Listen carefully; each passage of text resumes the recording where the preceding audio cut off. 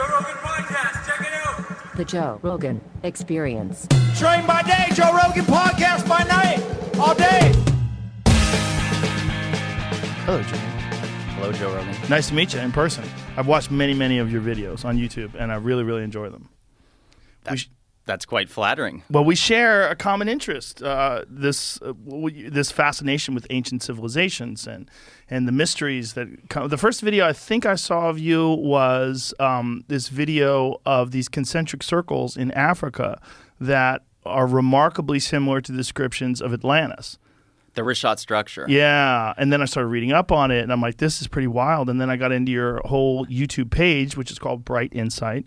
And it's really excellent. So first, before we can get started, how did you get interested in this subject?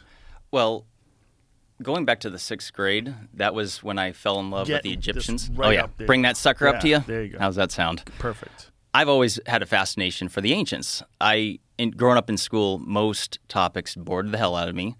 In math, I'd be like counting the ceiling tiles more than I'd be counting numbers. But something like that, the ancients, science, history, I always thought was fun. But I never would have thought that I would grow up to make a career out of it. Like, my story is pretty unique in that I made a lot of life changes about 5 years ago. I was heading down a path. I was really unhappy. I was doing a corporate life, and I was more depressed than I had ever been, and yet I had everything in my life. I had a good paycheck, beautiful wife, house, everything except for a soul-sucking path of a career that was going to bring me nothing but misery. What were you doing? Well, I was a fraud investigator for a large retailer, one of the largest. I'll say it's not Walmart. Actually, I'll say it's Target. Who cares? Oh, Jesus, you're crazy. Can't believe you're saying it. It was a sweet gig for a while. I was doing so I had a couple of responsibilities. Internal theft and fraud, so I was investigating employees that steal from the company. And then I also managed the team that would bust the shoplifters, external theft and fraud. And that gig was awesome for a few years until, and I'm not talking crap about Target because it's a corporate thing. They're all doing the do more with less philosophy. Through attrition, they get rid of other positions, and then they pass on those responsibilities to you, and then you end up doing less of what you really want to do. For example, what I was good at was busting people that were stealing from the company. Salaried managers. How would they steal? What's the most clever way? Well, so it could be something as simple as stealing cash, but that's like the easiest thing to catch, so that's more rare. Some people steal merchandise, so you got to think about it. Like, if you were to take, because we were joking about DVDs earlier, no one's doing them anymore, but when I was last year in 2014, DVD box sets for like television series, those things would go $50, $60. But if you steal a whole box of them and you sell them on the black market, and there's no overhead. And other things that people do is mark things down. Like, you'll have a TV or patio furniture or something, whatever you think about, and you just mark that stuff down.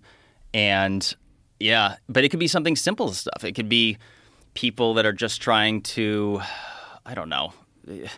I mean, you think about it, like it's actually, let me put it like this. And this is for this is the shoplifters. You want to guess what the number one most stolen thing out of Target is, out of anything else? Gum?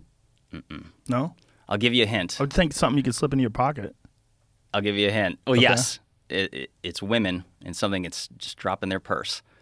It's nail polish. Nail polish? More than anything. Really? Yeah. So they just walk by and they just go, I can get away with this? Yeah, just grab it. And you catch them on cameras? Is that how you bust them? Yeah. And so that's the thing a lot of people don't realize. I tell anyone, like, don't steal from Target, man. Like, you will send your picture to all the other stores, and they will memorize your face. Like, the little. How about just don't steal? Yeah, don't steal. Do the right thing. Don't be a fucking piece of shit. Yeah, it's like some people think, oh, it's a big company and it's harmless. But I'm like, no, like payroll matters, and everything comes down to these fractions of percentages, and this can hurt employees from having hours. Like, well, it's just gross. Like, it's so you did that. And then you didn't like it. So how did you get into this YouTube world of these awesome videos? All right. So I was at Target. I was unhappy. I tried to find another gig. Nothing was panning out. So I'm like, all right, I'm going to go back to school and get an MBA, Master's of Business Administration. Even though I wasn't a fan of school, but like, this will get me that 6-figure corporate gig. And I'll be manager. And I was sick and tired of all this bureaucratic red tape shit. of knowing that there's something a company could do better and it has to go through so many people and no one listens. I'm like, Christ.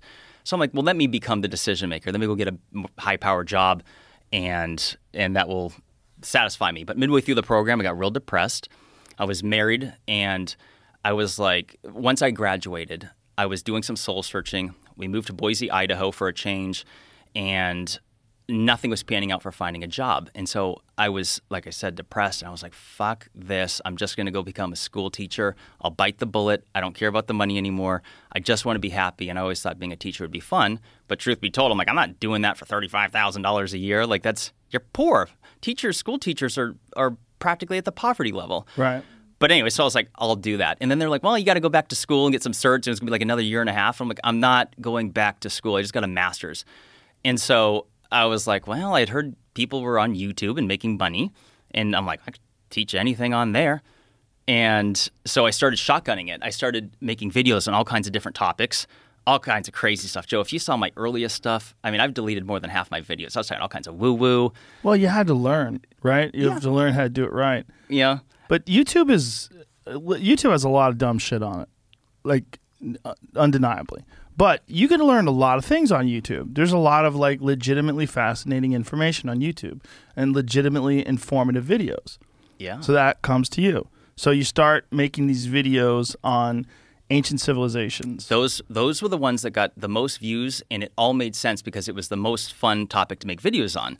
So you were the most enthusiastic about it. And it ended up making sense. It worked out that way because even just doing the research wasn't hard. Because if I'm reading something I'm not interested in, like my brain just goes. Of course, me too. Same thing.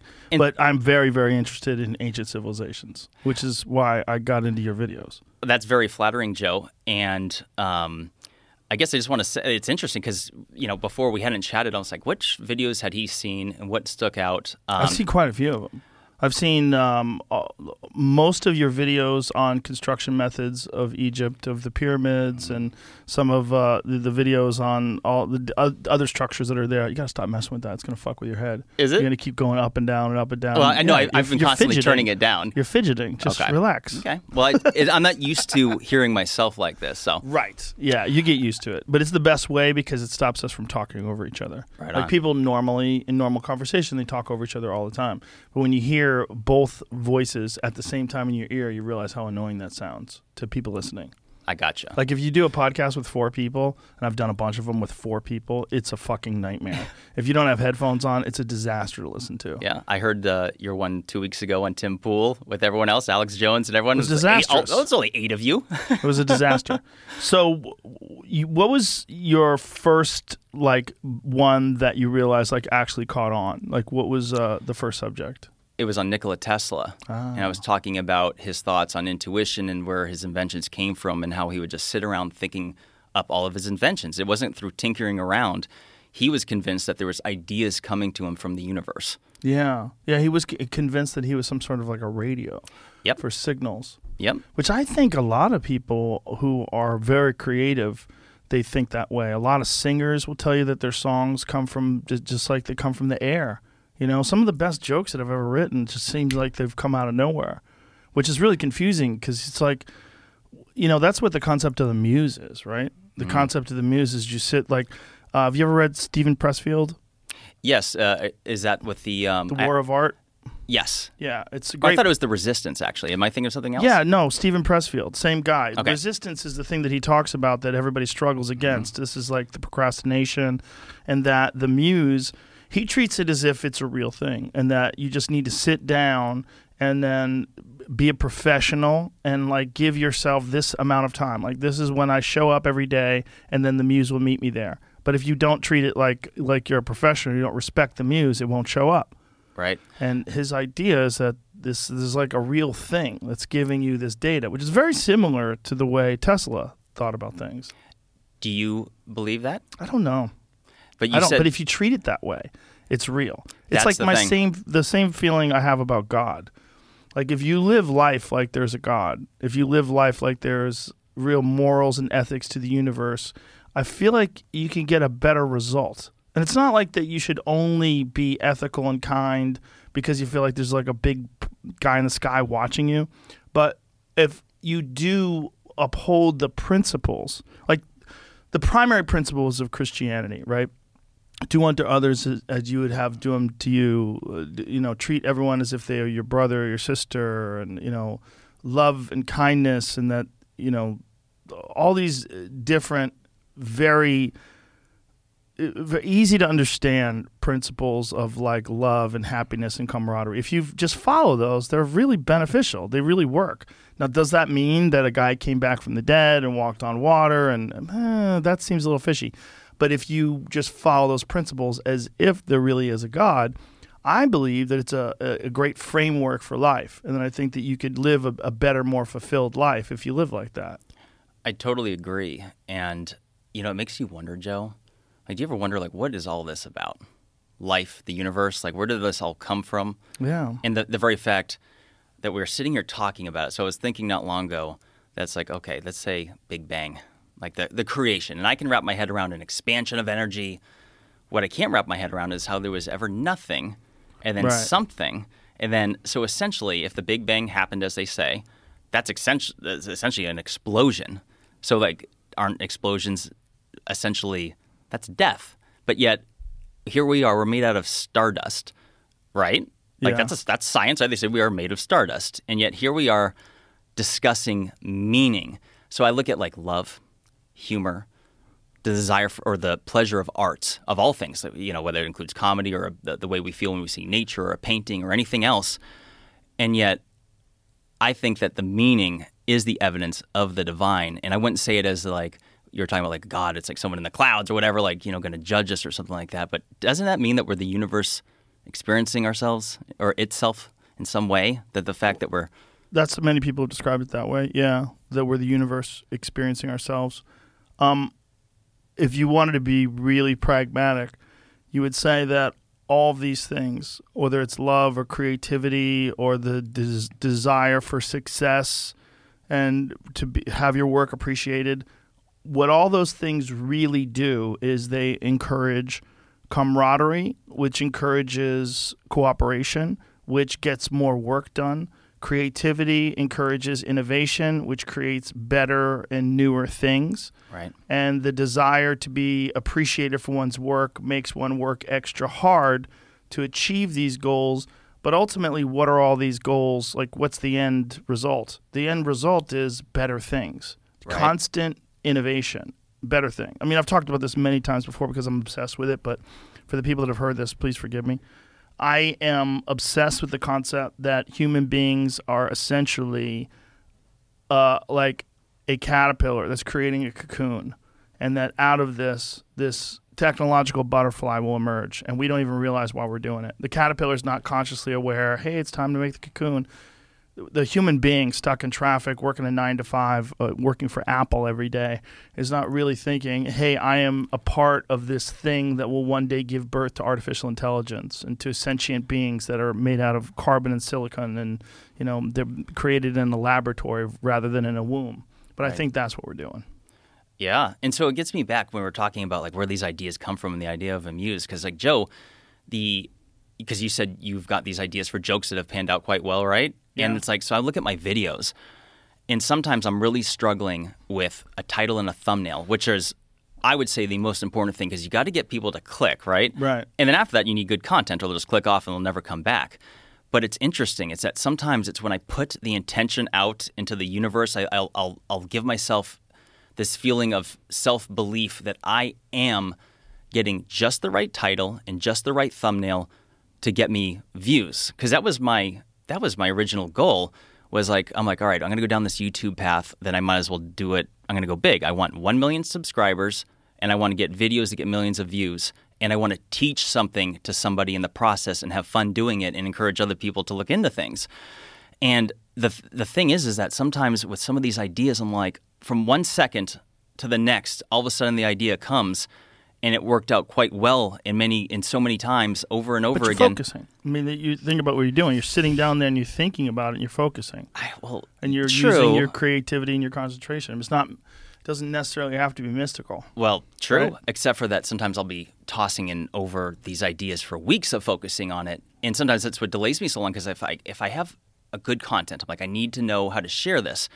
But if you can't market, especially with YouTube and how big it is now, and if you got to show somebody why they should click on your video, and just focusing on it enough isn't necessarily what's brought me my ideas. I've struggled tremendously by focusing too hard, and then all of a sudden when I maybe let go a little bit, I'll get this flash, and I'm like, that's how it should look. Right, okay. Because especially when these topics I'm talking about, like let's say Atlantis, which we're gonna have to talk about that. How do you make a video when there's like 10,000 other Atlantis videos out there? What's going to make someone want to click on this one more than the others?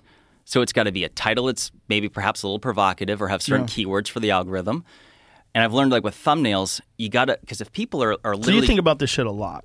Yeah. About how to get people to watch a lot. How Yes. long have you been doing this now? I created, all right, so August of 2016 was when my first videos started coming out. Or actually, that's not true. June, July, but those videos don't exist anymore. The earliest one you'll find on my channel will be, I believe, August of 2016.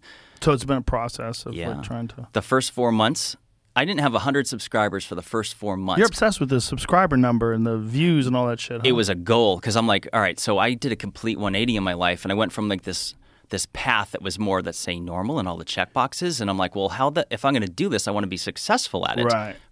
But I want to give back in the process, and by give back, I mean like teach someone something. Like I don't want to go do silly, dumbass videos, even if it would make me more money. I'd rather be proud of something I'm doing, if that makes sense. Right, yeah. So the Atlantis one. So, the wrist shot structure. I was wondering if you saw those videos, Joe. Yeah, no, that was a big one that I saw because I've been fascinated by the concept of Atlantis. You know, ever since I had these conversations with Randall Carlson and Graham Hancock about the Younger Dryas impact theory and this concept that somewhere in the roughly around 11,000, 12,000 years ago, we were hit by a series of comets.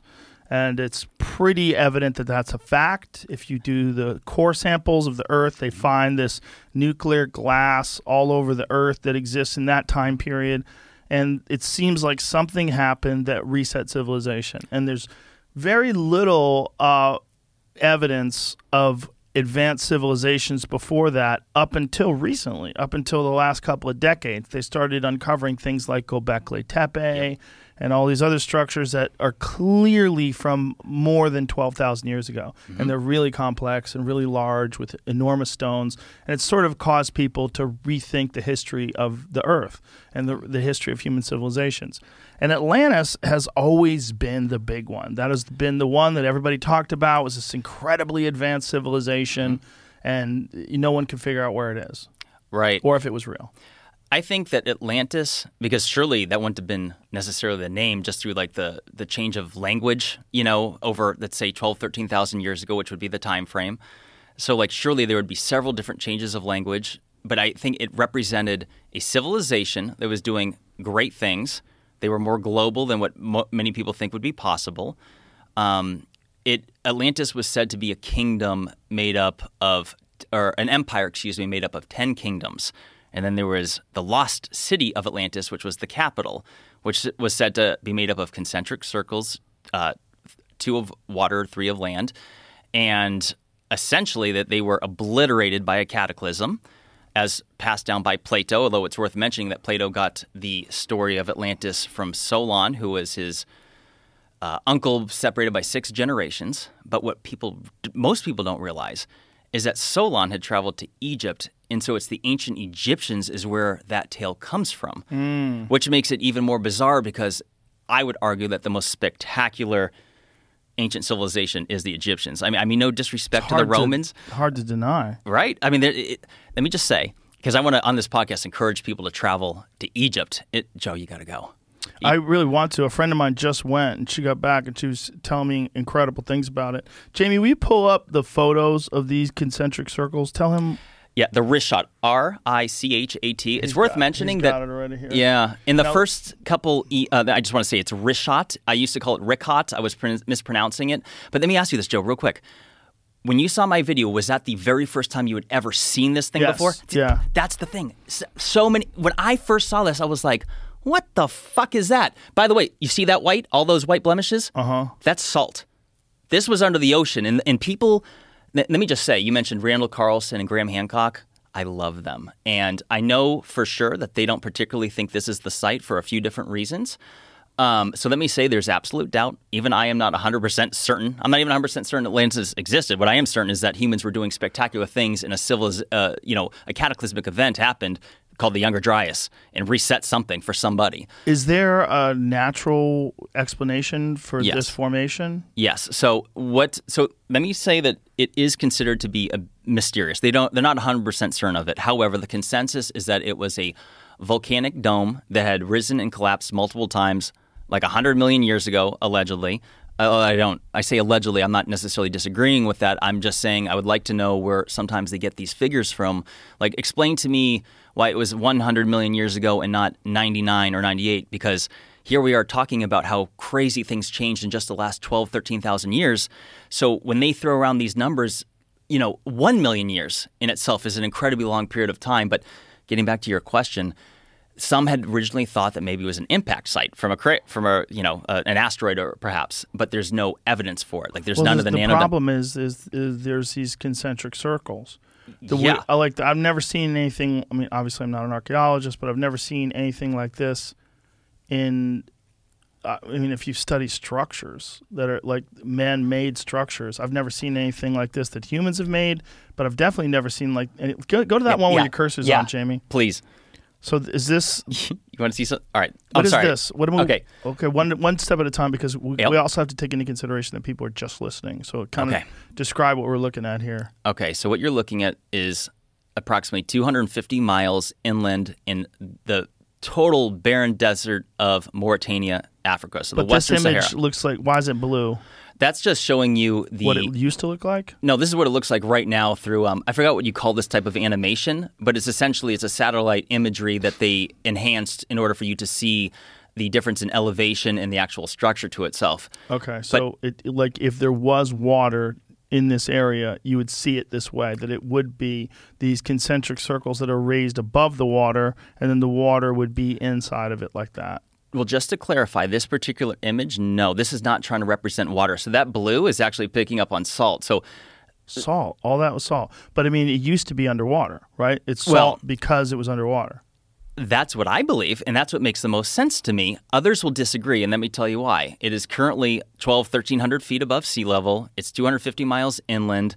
And so some people say this was never under the ocean, at least not for the last tens of millions of years, is what the scientists claim.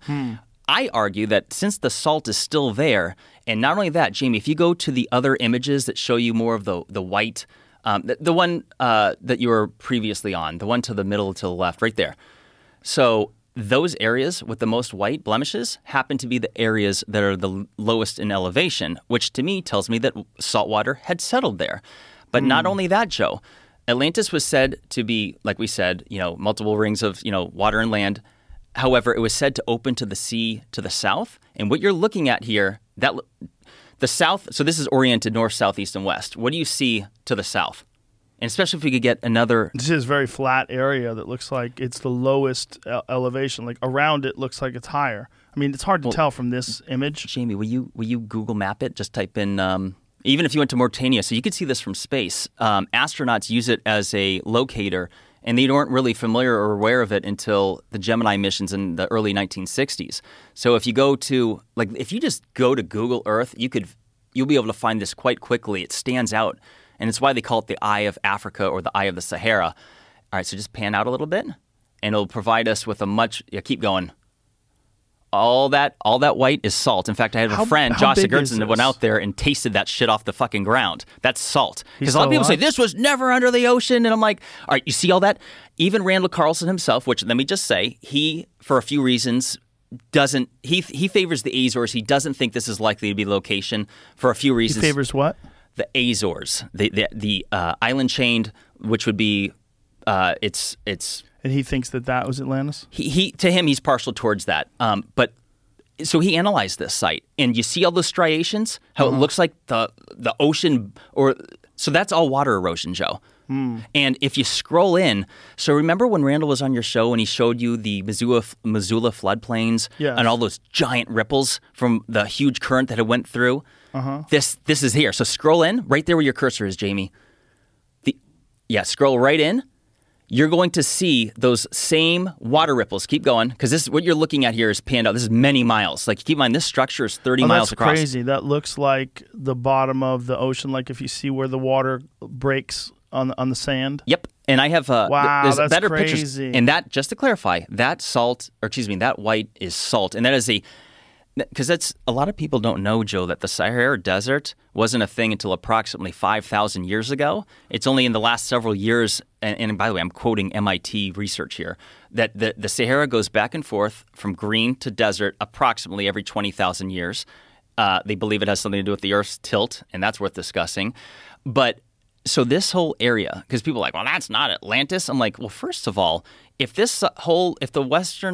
Sahara Desert was a lush green tropical paradise, which had the largest known freshwater lakes ever known to have existed, for example, Mega Lake Chad, which it's like 3 times more water surface than all of the North American Great Lakes combined. It's a big sucker. Holy shit. How's it not an ocean? I know. It's all fresh water? It was when it existed, and that was at the time when the Sahara was green. And it also had some of the largest known rivers that were known to have existed throughout the world. I think they'd still be ranked 10th today or something like that. But so you have to, when you see this, people have to imagine that this area was once green, and that because one of the arguments I make is that the fact that that salt is on top of that dirt, to me, is indicative that the ocean flowed over here far more recently than what people think. How wide is this structure? Okay, so these concentric circles. I brought a laser. Do you have a laser pointer in here? No. It's okay. So the circles themselves is about 14 and a half miles across. However, if you go the complete shebang, the whole circle itself is just shy of 30 miles. So the whole thing is 30 miles, which would be like the size of a city. Right. Well, keep in mind, the outer ring would have been water, so that wouldn't have necessarily counted. But some people will say that this is too big according to Plato's description. And let me just say that I'm like, well, hold on a second. I don't think that we should consider that, because of loss of translation, that we should consider the measurements a key detail. The question becomes, is it big enough to be a city with possibly millions of people? Because the way it was described is that it was a city that was said to be busy all day, all night, rich in trade, with languages spoken from all over. So I'm like, okay, that would imply millions of people. I mean, if a city's busy all day and all night, I think of large metropolitan areas like New York, Chicago, London, whatever. And so if this was indeed an ancient or a site of an ancient civilization, well, then it would have.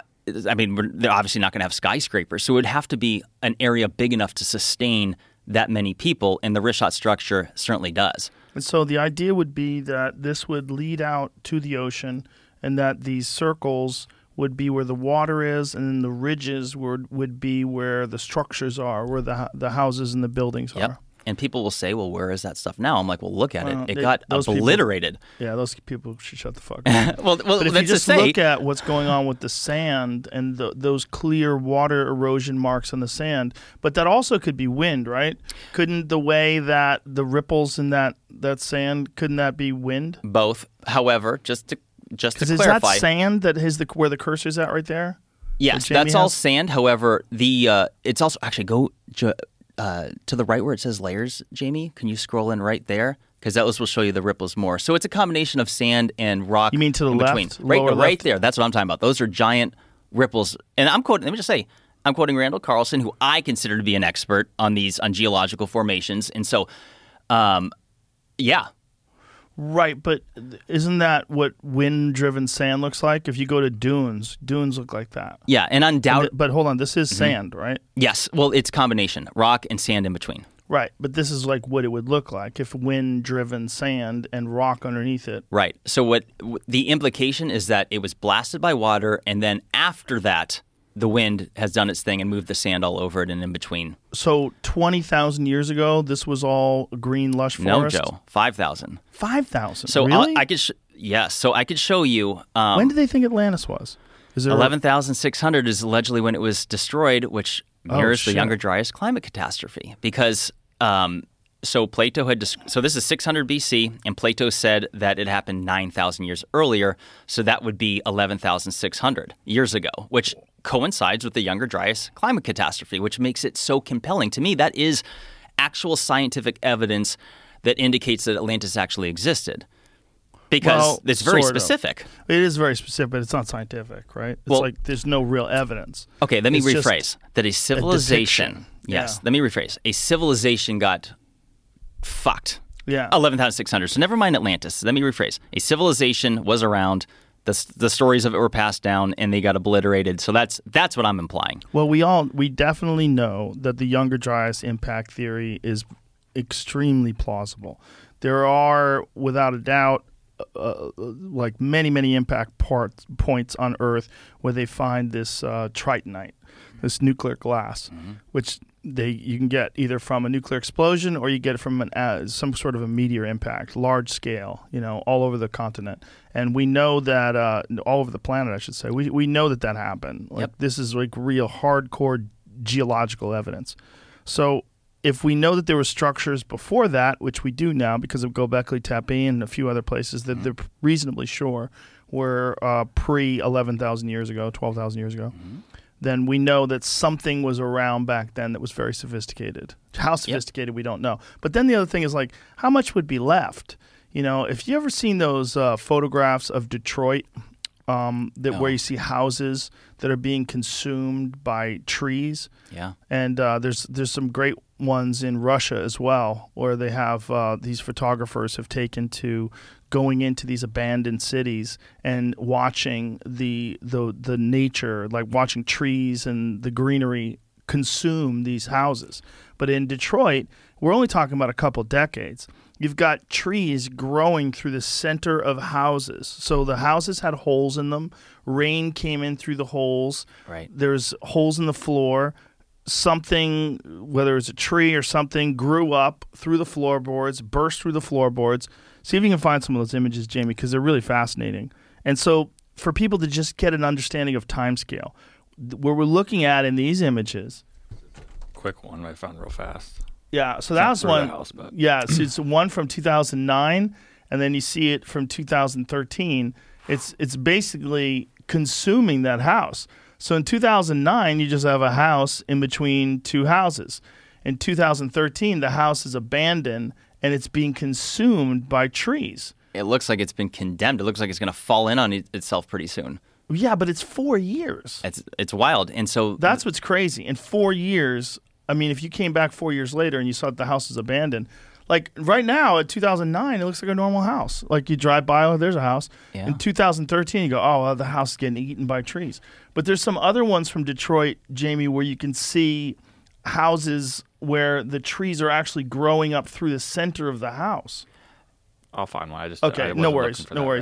But my point is, this is just a few years. Right.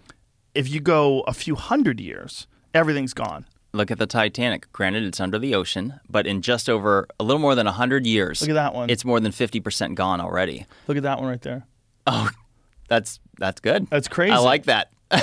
Yeah, that's Look at 60 years. Like this house has been absolutely consumed by trees. Joe, people ask, they'll say, well, where's the rest of the evidence? I'm like, all right, so first of all, metal rusts away. Some people say, well, what about the plastic? I'm like, who said they did plastic? And by the way, if they were to, what makes you think that they would choose petroleum for it? Because the hemp plant used to grow naturally throughout the world before it was eradicated, and you can make completely biodegradable hard plastic out of hemp plant. Yeah, you can, and this is something we absolutely should be doing right now.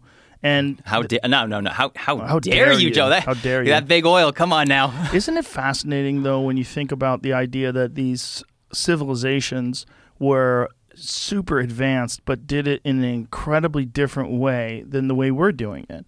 Like, we think that the only way to be super advanced is to have heavy machinery, to have electronics, to have, 5G, wireless internet access, and all these different things. But what they did somehow was figure out a way how to cut these immense stones and move them from hundreds of miles away.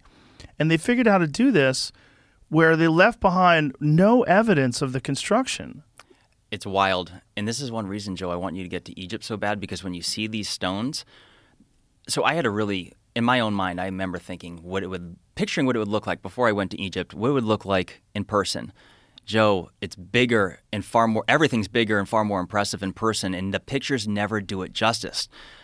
I went over there with an ultra wide camera lens, and that's the only way to get the full capture of many of these stones, but yet it distorts. It doesn't show you just how big they are. So one of the things I like to do is have somebody stand next to it and then take the photo, because then you can actually I appreciate. saw the pictures of you next to it, and you're about 5'10". Is that what you are? I try to say it all the time. I'm 5'10", so people could just an average size guy just that. Yeah, there you go. Okay, yeah, You look at see this. That is a 125-ton stone. That is. Shout out to my Instagram, Bright Insight. Let me just say real quick. Bright_insight on Instagram. Yeah, but just to clarify, there's another channel called Bright Inside. Oh, I think they ripped me off, to be honest, but that's another story. But I just want to clarify that, and Joe, it's actually kind of hilarious being on here right now because I never even shared my last name. The internet didn't know. Like if you type Bright Insight Corsetti, so I'm Jimmy Corsetti to anyone listening, and I decided to keep my last name off the internet because when I first started this, I'm like, all right, I'm talking all kinds of crazy topics. I don't want the attention. Leave me alone. But coming on here, it's like, why hold it back anymore? And so, anyways, it's funny. Nobody gives a shit. Who gives a shit? Yeah, exactly. And the funny thing is, Joe, it's like, well, yeah, whatever. Well, look at these images, man. These stones. What's fascinating to me is how they're uneven, but yet they're perfectly fit into place. I mean, but what I mean by uneven is they're a bunch of different shapes. For the people that are just listening, if you go to the Bright_Insight Instagram page, there's plenty of images that Jimmy has up here. But these stones are much, much taller than him. They're immense. And they're these weird shapes, but yet they fit into each other perfectly. But what's crazy also is they're smooth in some places where they it's almost like artistic, right? Yeah. Like the way they jumbled them all together, but perfectly fit them. So look at that. God, that's amazing. Scroll over again, Jamie, because I'm gonna wow you. Go one more time, I think. All right, so that stone right there is 17 feet tall above ground, and another 12 below, or maybe it's the other way around. Maybe it's 12 and then 17. I can't remember, but it's a 29-foot-long stone. Jeez. At least 100 tons. So they dug under the ground, or did the ground consume it? Dug. Well, I believe. That's what I was told. Right? It's hard to say because a lot of the structures in ancient Egypt, especially the Old Kingdom, they found them underneath where they were buried by sand. Yeah. Which is obviously very different than this is just hard dirt. Yeah. And where in Egypt was this? Oh, I'm sorry. This is Peru. So this is Machu Picchu? No, this is Sacsayhuaman is what it's called, and it's these huge polygonal walls, these terraces, and all right, because I could see it on there. I'm such a nerd, Joe. You got to look at that doorway. It's huge, and that first picture we were showing you that I said is 125 tons. Just to put it into perspective for people, that's more than 3 737-800s, which is like a common, say, Southwest jet. Heavier than 3 of those suckers. That one stone, and it's like they're not even entirely sure where it came from. It's like how did they move it? Yeah, see, I put this in there. I'm into planes, Joe. So for comparison, because I also made the comparison that it's 20,000 pounds heavier than a 767-400, which is a wide body jetliner. Can you go back, Jamie? Go back one. It doesn't matter. That's fine. These stones, do they have an idea of where the quarry was? Not exactly. It's at least 20 miles here, but there's other places, say Egypt, where you have these 70-ton stone blocks that were moved more than 500 miles. Yeah, and the only boats that they had that we know of were completely incapable of carrying something like that. That's correct. Now, that doesn't necessarily mean they didn't have something that's since gone away, right. But I have to say something because I know exactly, because there's so many people out there that will cite, there was a discovery a handful of years ago of this papyrus that had, it was essentially a receipt for limestone blocks that were brought up the Nile and delivered to Giza. And many people have said, there was such clickbait fraud headlines about it saying, papyrus describing how they built the pyramids. That is the biggest clickbait nonsense, because if you actually look at what was detailed on it, it doesn't say anything. It doesn't use the word pyramid. It doesn't say what they were used for. All it says is horizon of Khufu. And so what some people interpret that to mean is that the alleged pharaoh who built the Great Pyramid, his name was Khufu, and that horizon of Khufu essentially could indicate, his resting place as in horizon being to the west where you go when you die. That's all that thing says. And it was already known, Joe, that some of the blocks were bought to Giza. So I just want to point that out because I know that people are going to Google this stuff and be like, oh, no, we know exactly how they did it. I like how you use this goofy voice. You have your dissenters. All your dissenters have goofy voices. As you see here, you got this papyrus that will explain everything. So it doesn't. This papyrus is some kind of a receipt? Is that the idea? Yeah, it was. I forgot.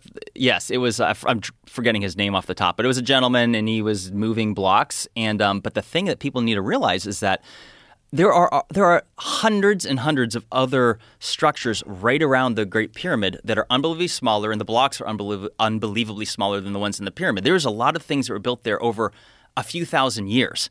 So it's like that. It doesn't prove that was for the pyramid, and I don't think it is. But who knows? Because I know how the skeptics are, so I want to be open-minded. But like the reality is that it does not say pyramid. It doesn't describe how anything was constructed. It's worth saying. But either way, it is a limestone receipt. Yeah. So there was some sort of trade in these stones.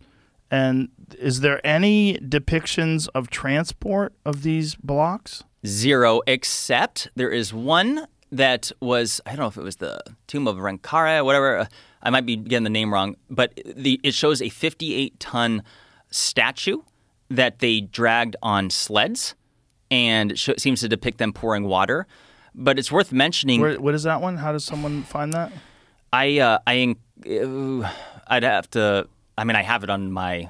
I brought my computer. I just don't have it in here with me. I wish I could show it to you. Type in Egyptians sled statue, and Google will bring that up under Google Image. Is that it right there? Boom. So that's a recreation because this was destroyed and damaged, but someone had interpreted it. It was destroyed and damaged how? I believe it was water flooding. There was different places. I could be wrong on that. Because Can you click on that, Jamie, so we could see it larger? But they're showing that's what was allegedly depicted. I use allegedly just because we can't see it today, but I don't have any doubt. I'm just saying. But so that slow down. Sorry. When we're talking about this, like when was this destroyed? Oh, not long in 1850 Scroll something down, Jamie, like so you that. can see the head of it. 100 something years ago. Down, Jamie. Yeah, so we get the full image. Look out. So the idea is that you got all these guys pulling. It's on a sled, and they're pouring water. And how old do they think this image was? I believe, if I remember right, 3,500 years. Well, that seems pretty reasonable that they moved it this way. Have you ever seen those videos from the 1930s of them moving entire buildings, like huge buildings? I haven't seen that. See if you can find the time-lapse videos of them moving buildings from the 1930s. Not only did they move these buildings like several inches a day, and they completely rotated like 180 degrees where the foundation of the building lay, but they also kept the power and electricity and the gas on. Yeah, this one I just saw. That's wild. wild. This is it. People didn't quit working the entire time. Yeah, the people that were in the building kept working. So it's an 8-story, 11,000-ton Indiana Bell building rotation in 1930. So in 1930, first of all, you have to take into consideration the sophistication of the machinery was very different than what we have today. I mean, most of these buildings are made with bricks. They had steel beams and structures. Like I'm sure you've seen those construction photos of these guys that were eating lunch on a beam high above New York City. Yes. Which is fucking wild. Never do that. That scares the shit out. I get sweaty hands just looking at those pictures. I'm not even afraid of heights. Go back to that video, please. But that video of this building, I mean, you think about it, this is in 1930, and, you know, obviously we can do much more today than we could then, but what they did, play it? Oh, it's only 10 seconds. Yeah, I know. But when you watch this happen, like, this is fucking wild, man. They moved this entire building. Let me just say, I am less impressed by the moving of things because technically, like, if you use wedges, you could lift a whole house. So just keep jamming them in there. Right. It's kind of like, so, although one random thought I'm having is that with that prior illustration of that 58-ton statue, there's other ones in Egypt called the Colossi of Memnon, and those are 720 tons apiece, and they were carved, estimated from out of one piece of stone, 1,000-ton stone. And moved tremendous distances. So I'd like to see that done, but I would think that same method could be done to scale, and so I don't disagree with it. What I am curious about, Joe, is how they got those 120 or 130 70-ton granite blocks more than 300 feet up into the Great Pyramid alleged king chamber. Yeah. Well, these images and that building, that's a good point, is that this not made with enormous stones. This is, even though the building itself is enormous, we know that piece by piece it wasn't really that big. Right. Except for the beams and some of the structural elements of it. But if you look at some of those king's chamber stones, I mean, my God, and they're so perfectly cut. It's unreal. It's unreal, Joe. And that's the thing that impresses me more is the cuts themselves. Yeah. Because the Egyptians are said to be a Bronze Age culture, which means that's supposed to be the most sophisticated type of tooling that they had. However, when modern tests have been done on, testing it on granite and limestone, it's failed miserably. And what I mean by that is that you can technically cut these things in half, but it takes a tremendous amount of time.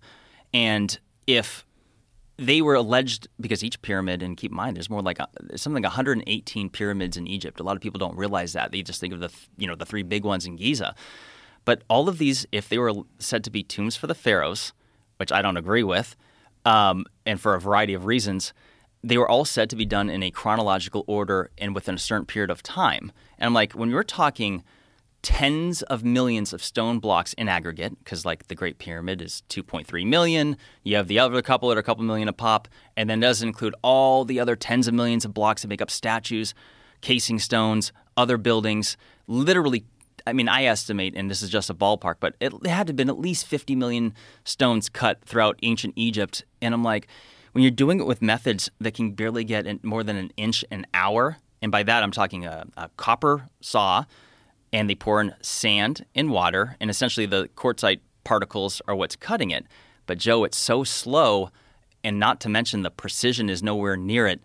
And so it's like it's a mystery. They don't – because there's a few things people need to know is that nowhere in all the tens of thousands of hieroglyphs found throughout ancient Egypt, not one single one of them shows anything about them cutting stone, nor does it show anything depicting the construction of a pyramid. Nothing. Well, we lost a lot during the Library of Alexandria burning, right? Well, yes. Although I made a video on that years ago saying that, the stupid Caesar burnt that thing down. But, I'm starting to think, Joe, I'm like, the Caesars were highly intelligent and they were gatherers of information and documented everything. I'm like, Joe, they kept that. I would have raided that thing, took all that information, and now it gets me thinking about Vatican archives and stuff. Yeah, but hold on a second. You weren't there, right? The Caesar probably wasn't there either. He did. They sent people. Well, okay. Right, but he invaded. They invaded, but do you think he was there? They probably had a bunch of barbarians at the helm, and these savages were bloodthirsty, and they're getting crazy and killing people and taking over Egypt. They lit shit on fire. Yeah. They probably weren't even thinking hey, the actual construction methods that we could pass down from generation to generation are here. It's possible. I don't know. I don't know either. So you think they kept it in the Vatican? Well, no. That is a fun topic. I'm not convinced of it. It just seems to me that throughout war, people gather intelligence whenever they capture somebody or they kill them, and it just seems to me that the Caesars would have possibly, maybe they did, maybe they didn't, maybe they burnt it all down, or maybe they kept that stuff. Because have you been to the Vatican? No. It's wild. Yeah? Vatican's confusing. Yeah, because there's so much shit there. I knew that there was an immense amount of artwork there, but when you actually go there and you see the billions and billions of dollars worth of art that was accumulated over who knows how many hundreds, if not thousands of years, it's pretty shocking. Yeah. It's like a raider's hoard. I mean, that's really what it is. It's like they... Well, yeah. They clearly stole all this shit. Yeah, it's like the Romans. You got to think about, because that all originates from the Romans. Yeah. I just want to remind everybody that when they took over a quarter of the world's population, all of Europe, they didn't show up hey, we'd like to can we have your land? Everyone that didn't speak the language was a barbarian, and they pillaged, raped, and took and just stole it. Yeah. It's ours now. Yeah, and they have it all in one spot, and that one spot is also its own country, which is weird. It's its own country inside Italy. So it has its own extradition laws, which is great because it happens to be overrun with pedophiles. Yes, this is true. It's pretty fucked. And meanwhile, they have 53 miles of shelf space within that archive. That's why I was getting my conspiracy ideas going, because it's no one's allowed in there. You have to be a certain academic, and you have to get permission. And not only so, you can't just go browse it. Right. You have to specifically request what you want to look at. Mm-hmm. And the issue with that is that if you don't know it exists, how do you know to ask for it? So it's like, who knows what type of information could be in there? I'm not suggesting that the shelves are lined with secrets from Egypt or anything, but it does make me wonder. I mean, that's 53 miles of shelf space is an astronomical amount of old ancient text. Yeah, it really is. It's pretty fascinating that this one country, or this one, whatever you want to call the Vatican, has accumulated such an immense stash of artwork and of knowledge and of information, and just the tapestries alone that they have. You just pass by the paintings and the sculptures. It's like, it's really mind blowing. Like I did it over the course of a couple of days, but I think you need months. I imagine, to go and really pay attention to it, to try to get a grasp of what the fuck they were doing. And also, like, it's really weird, like all the depictions of the men, they have tiny penises. And I asked we had this guy who was a professor who was our guide. We hired a private guide. He's really, really fun, really intelligent guy. But he said that they thought of large penises as being animalistic and barbaric. I've heard this. And so they have these men with these perfect bodies, like these Greek gods, these tiny, tiny little penises. You know what I think?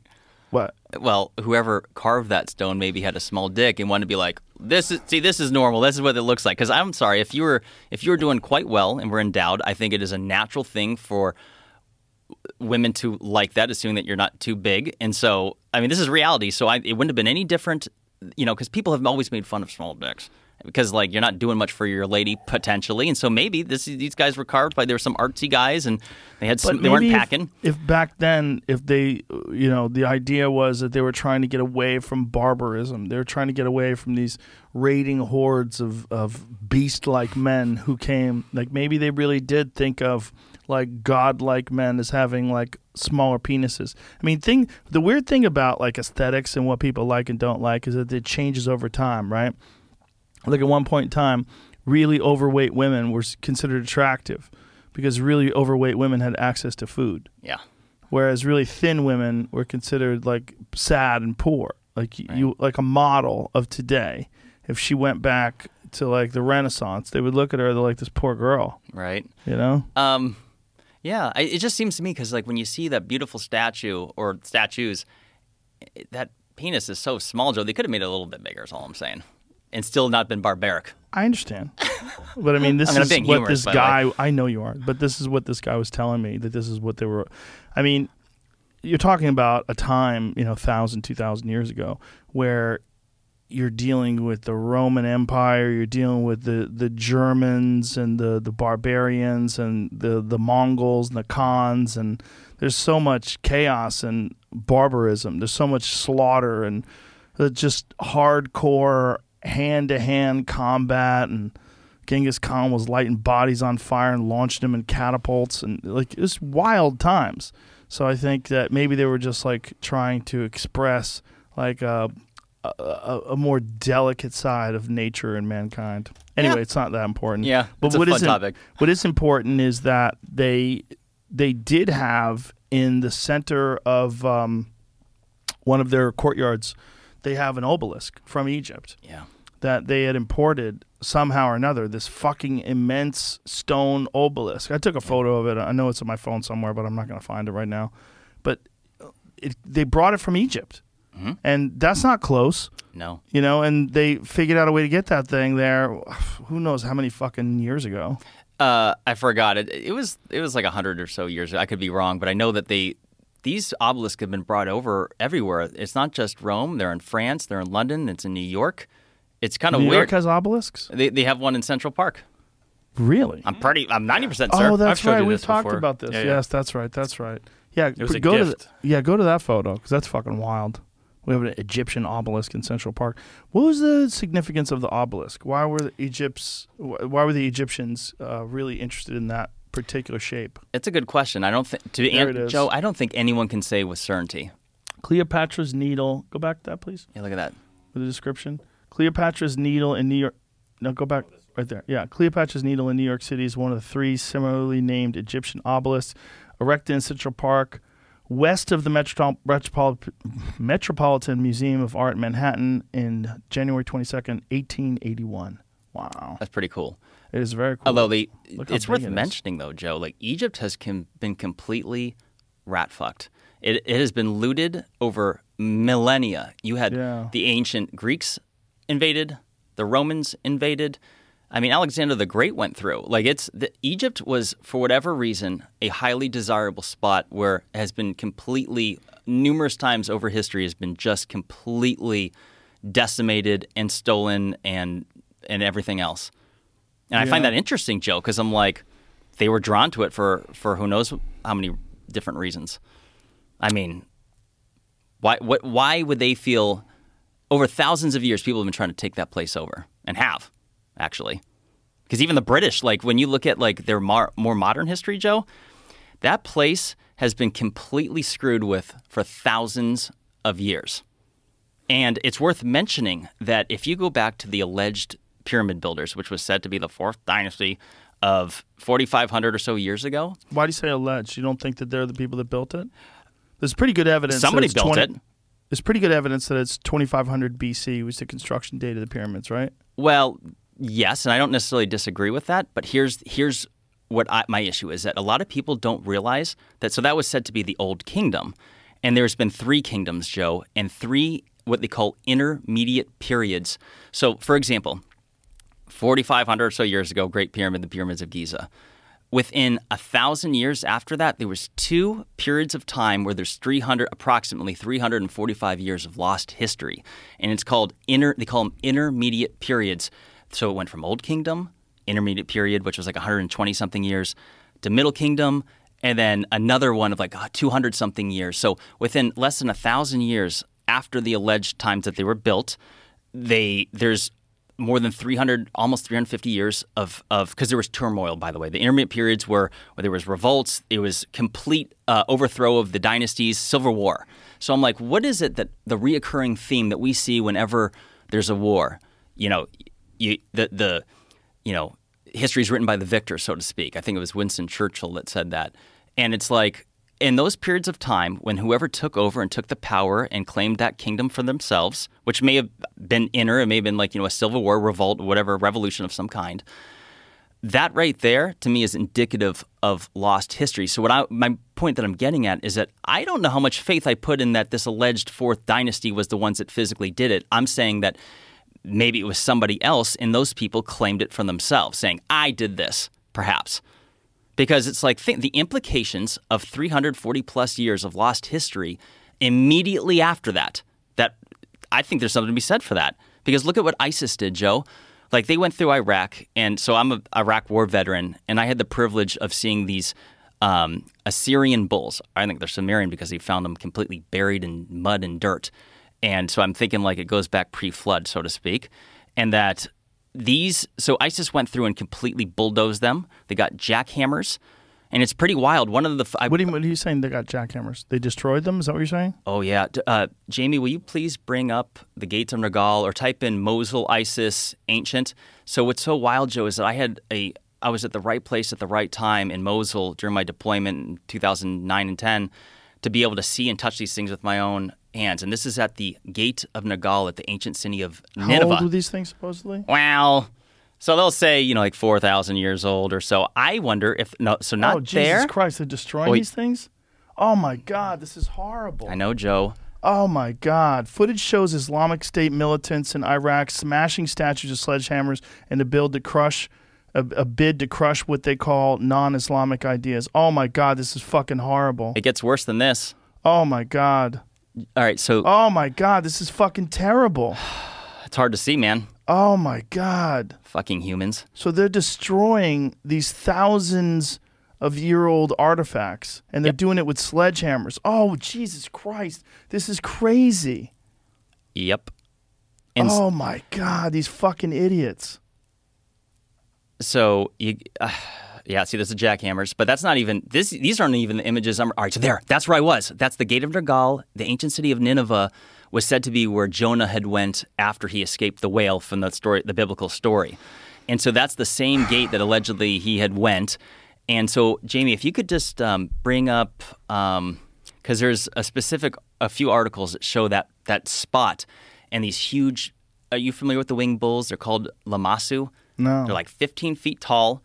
You got to see them, Jamie. This is so worth it. And so these things were unbelievably impressive, and they went through ISIS. Joe, they got huge earth-moving equipment like dozers, and all right, there it is.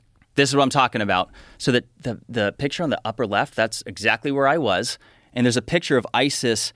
God, these fucking idiots. Right, so that picture with the guy in the black, so I have a picture of me standing right in front of that. Oh my God, he's just destroying that face. Oh, Jesus Christ. Mm-hmm.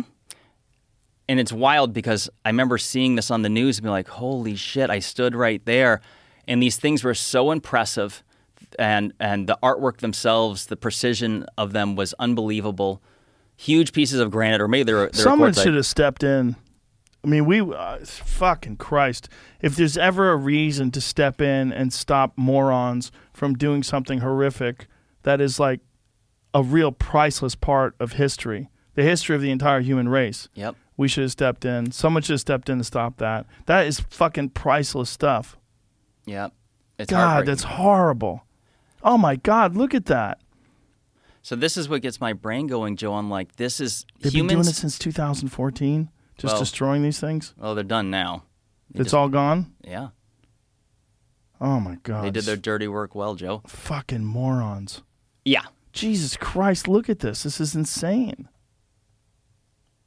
So that's what stands out in my mind, Joe, is that I'm like, God, that's horrific. Yeah. And it does. Something tells me this isn't the look how first time. That. Oh, my God. Mm-hmm.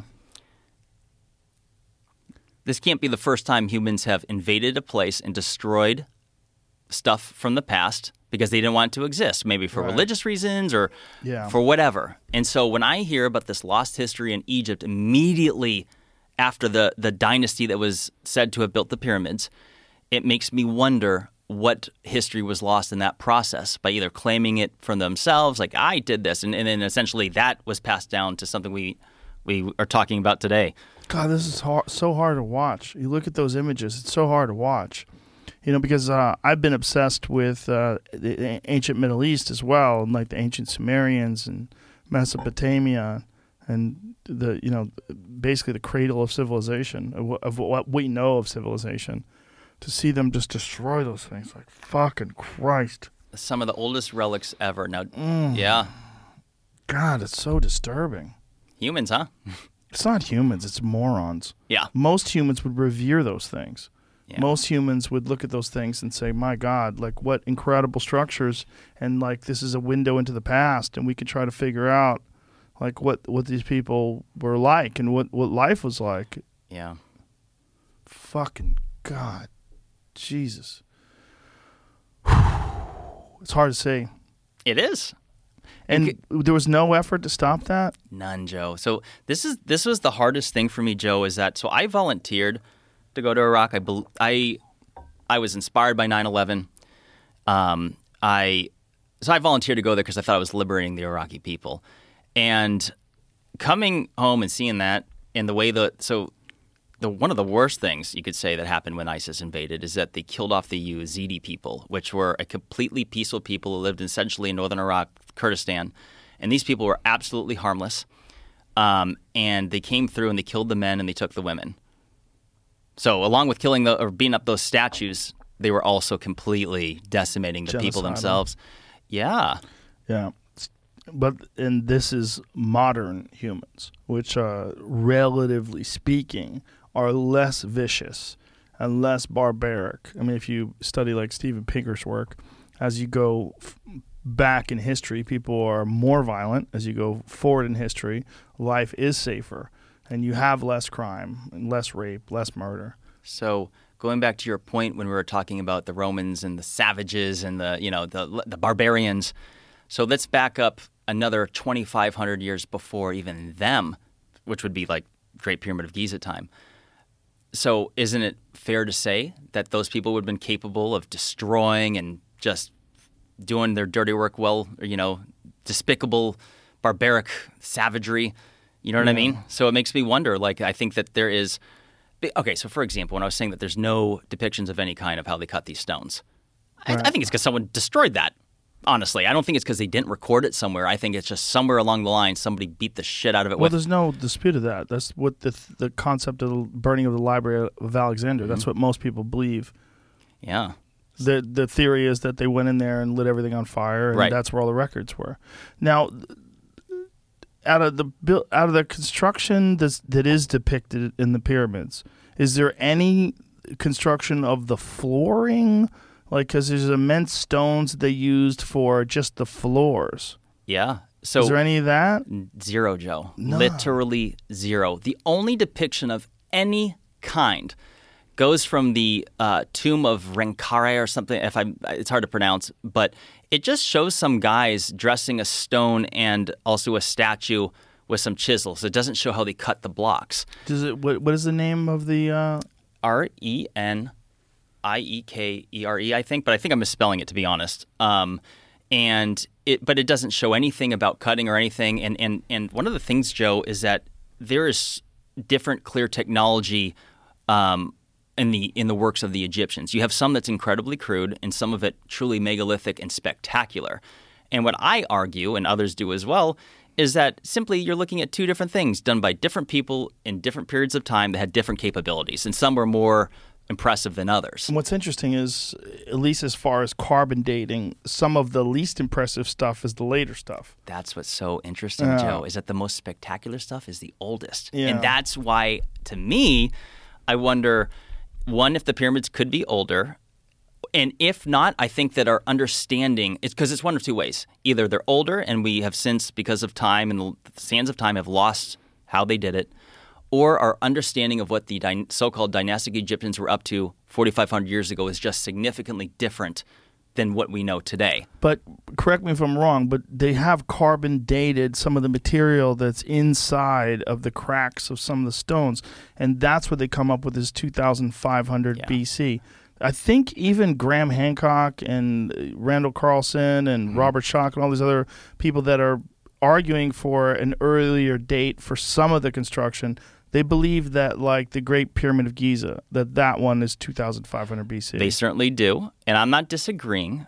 It is possible, though, that the Egyptians had restored those casing stones, because if you look at the Great Sphinx, it's already known.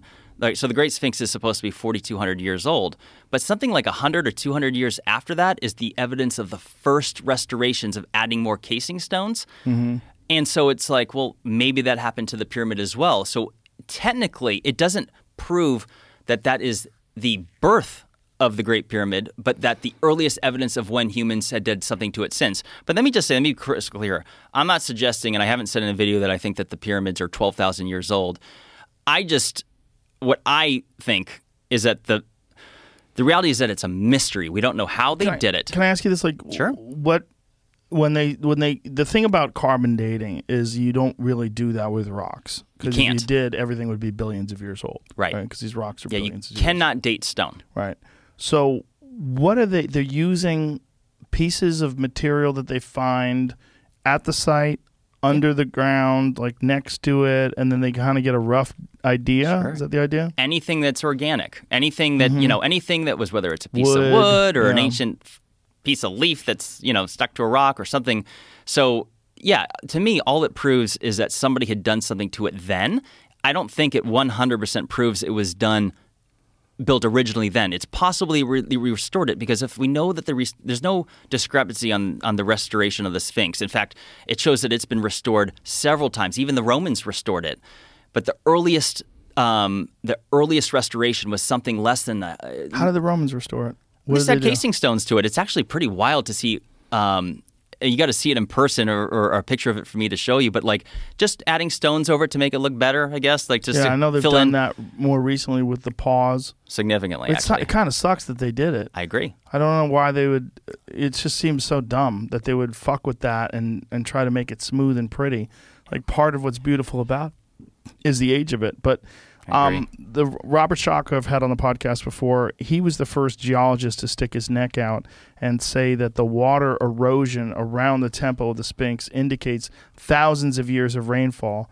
And like you were saying, when it comes to the Sahara, it's the same thing with the Nile Valley. The last time there was significant rainfall in the Nile Valley was 9,000 years ago.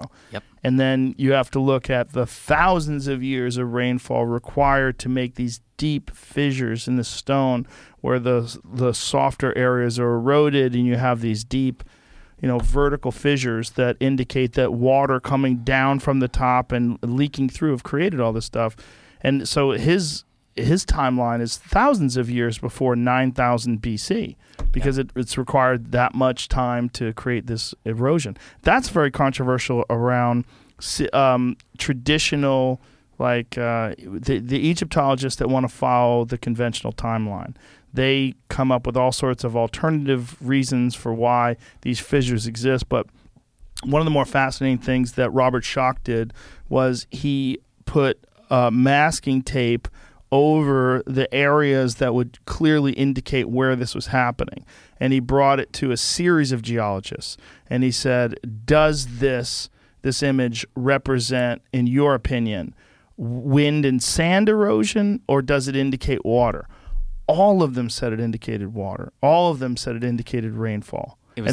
And then when he pulled it aside and showed that this was actually the Sphinx, they were like, I'm not putting my fucking name on that.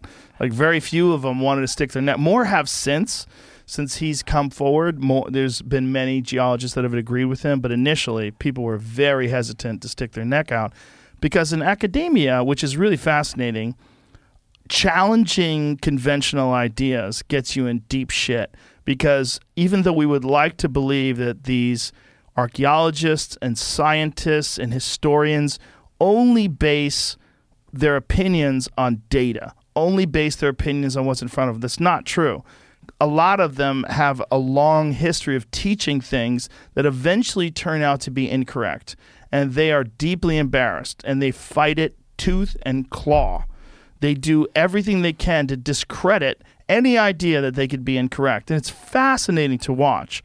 And one of them that was fascinating to watch was John Anthony West and Robert Schoch had this conversation about the Sphinx and about the erosion of the Sphinx with this conventional Egyptologist that was working with Zahi Hawass, who was the head of antiquities. Yeah. And when they did have this conversation, the way this guy was mocking them, the way this guy was saying, where's the evidence of this civilization from 12,000 years ago capable of doing this? Like, he was using your mocking voice, like using the voice that you use for your detractors.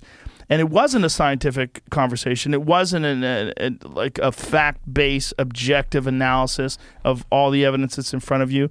It was instead this guy trying to defend these decades of teaching. He's been writing books and papers and teaching lectures about this stuff, and it turns out he's probably really wrong. And he was fighting it with every ounce of his being. Now, since that, then the construction, or then the excavation of Göbekli Tepe took place, where they realized that this is undeniably at least 12,000 years old because it was covered somewhat intentionally. They think that intentionally it was covered up, that it was buried 12,000 years ago. So that means, well, how long was this fucking thing built? How long ago was this made? If someone intentionally covered it up 12,000 years ago, how long was it around before they did that? Right. So this is that evidence that guy was talking about. This evidence of an advanced civilization. Now we know for sure there's evidence of an advanced civilization. We have the actual stone structures, we have the actual carbon dating, and not just a little bit of it. We have massive amounts of it because the entire structure has been slowly excavated, and it reveals this enormous series of buildings and of stone columns and 3D carvings that are in it. It's really wild stuff.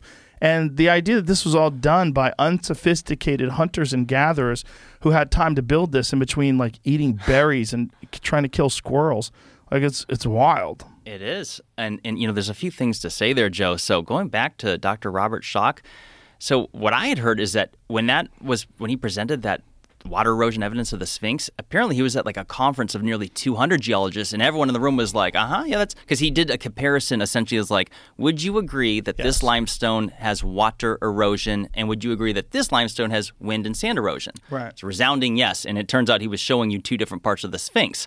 The enclosure has the water erosion, and the above the neck in the chest has the wind and sand. Yes. And what's so wild about this, Joe, is that there's still so many people in the so-called, I call them the mainstream, that are denying this water erosion. But like, this is the thing, so Jay, I don't consider myself an expert. I'm somebody that can look at, I mean, I know more than maybe some, but like, I can look at information and think for myself on a variety of topics. Just show me, I want to hear both sides, and I can think. I can use discernment. And what's so interesting to some people who are trying to debunk Dr. Robert Schoch's work, it's like, because we have www.google.com, you can literally go and look for examples of limestone from around the world that have known water erosion, and then go do the same for the wind and sand erosion. And then it's there for all who have eyes to see. The enclosure has significant water erosion. I mean, this is literally, you don't have to go to school for a bunch of years to get a doctorate in geology to at least wrap your head around that it is indeed water erosion. And the implications of it are astounding, because it means that if the Sphinx is supposed to be 4,200 years old, and yet the last time the Nile Delta region had significant rainfall was nearly double the age of that, that in itself is, I mean, I would consider that to be scientific evidence that it is older. Well, it's the hardest evidence we have, really. Geological evidence is the most tangible, because you could actually see it. It's like, it's right there. And everything else, they're slowly uncovering history. And as they're literally uncovering it, they're digging this stuff up. And particularly in Egypt, what's really fascinating is that they find these completely different building structures, like these construction methods. If you go back to the older buildings that are deeper under the ground, they have a very different style to them. Yeah. Like, they use much larger stones, and they use them like sitting on top of each other, like as like these structures in these hallways and columns. And it's like you clearly see the difference between the stones where they laid stones next to each other and this one where there are immense stones sitting on other immense stones. There's a very specific style to them. And it seems like the more sophisticated methods are the older methods, because the stones are larger. It's true. And the reality is that what we know, the ancients were more advanced than what we give them credit for. And one thing I've seen as I've gone down this path about talking about potential lost technology is people need to realize, like, the word advanced is relative. When you say that they were advanced, some people will jump to the conclusion like, oh, so you're suggesting they had internet, and let's go back to that voice again, and Wi-Fi and other things. I'm like, advanced is relative. It means that they had more capabilities than what we give them credit for. And yeah, it's another thing I was about to say is that I'm losing my train of thought on that. Technology. Technology can be anything. A saddle on a horse is technology. Yeah. When people think technology, some people jump in like, what does that mean? They have Electronics. lasers, Right. machinery and stuff. I'm like, no, it just means they had a capability that has since gone, or we're just not aware of. Well, let's talk about the sarcophagus in the King's Chamber and the way that they somehow or another carved it out, because there's real evidence that there was some sort of a circular drilling tool that they used to carve out the inside of the sarcophagus, and something that had an incredibly hard cutting surface. Mm-hmm. They don't know what it was, but if you go to, there's images of the inside of the sarcophagus, and they showed that they were trying to figure out like how this thing was carved. See if the carving methods, circular drill. So type in circular drill carving. There was this whole debate about how they dug it out, and they think that correct me if I'm wrong, but isn't it made out of one large piece of granite? Correct, rose granite. Yeah, and they think that what they did was use some sort. Does it show it there? All I remember seeing on it was rake marks.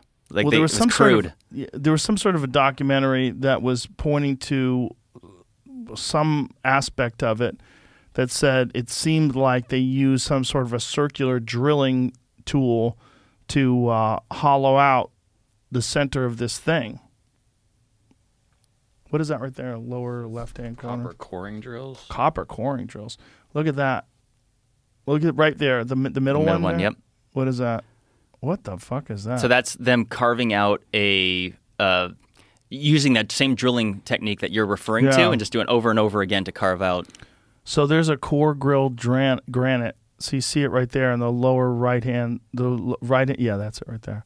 Like, look at that. See, what is that? Like, how did they drill that? Yeah. So it says core drilled granite in ancient Egypt. And what we're looking at is something that looks like it was a circular drill that was pulling out these cylinders from the granite. And how they did that and how long it took. See, this is an incomplete drilling, which is really fascinating because you can actually see that it probably took a long-ass time for them to do this. And you see like a partially done version of it. But when you see these circular cuts, like that right there, like what the fuck did they use? Some argue that the repetition of these drill holes was done at a speed you couldn't possibly do with your own hand. I mean, I'm not... Why did they say that? Well, so if you measure from each striation to the next, that would indicate one revolution of the drill. And so some are saying that it's far quicker. And let me give a shout out real quick to my buddy Ben, who I went to Egypt and Peru with. He has an awesome YouTube channel called Uncharted X, and Uncharted X is a great channel. He's wonderful. Yeah, you would love to talk to him. Is he from Australia? He is. He lives here in the States with his wife, who are wonderful people. And I got to tell you, so look at this right here. He gets deep into this stuff, Joe. I'm sure he does. His YouTube channel is incredible. So if you look at this is a modern tool that they're using to do the same or similar work. And what it is a tool that's on this like tread or track, and it rolls in and drills as it rolls in. And they have a circle. These are diamond tip machines that are hydraulic pressured. And the Egyptologists claim, it says right here, the Egyptologists claim that ancient Egyptians cut granite using copper saws, water, and sand. It says fine, cutting granite, separating a stone block into two pieces. We do not doubt this. It's doable. But to reach the level of precision found in, how do you say that word? Abusir? Abusir. Should be two words. Manual work is not enough. Not enough in terms of pressure and regularity. In order to cut granite today, we try to reach a pressure on the drilling head of 18 to 30 pounds per square inch, which is 226 to 380 pounds of pressure for a 4-inch diameter drill hole. How can you apply such pressure by hand while keeping a mobile tool in order for it to actually perform the drilling? This is the question. So they're trying to figure out like, what the fuck these people use. But they use something. Because if you look at that, so that's a good example. William Matthew Flinders Petrie during the late 19th century research, and he wrote that the level reached is astonishing in terms of the drilled holes. So you can see the grooves. Yep. And the grooves help determine the power of the machines. Here is what you were just talking about. The space between the two grooves indicates how further the machine goes after each drilling revolution. The space between grooves and abusir are between 1/125th of an inch and 1/10th of an inch. Wow. Look at that fucking crazy.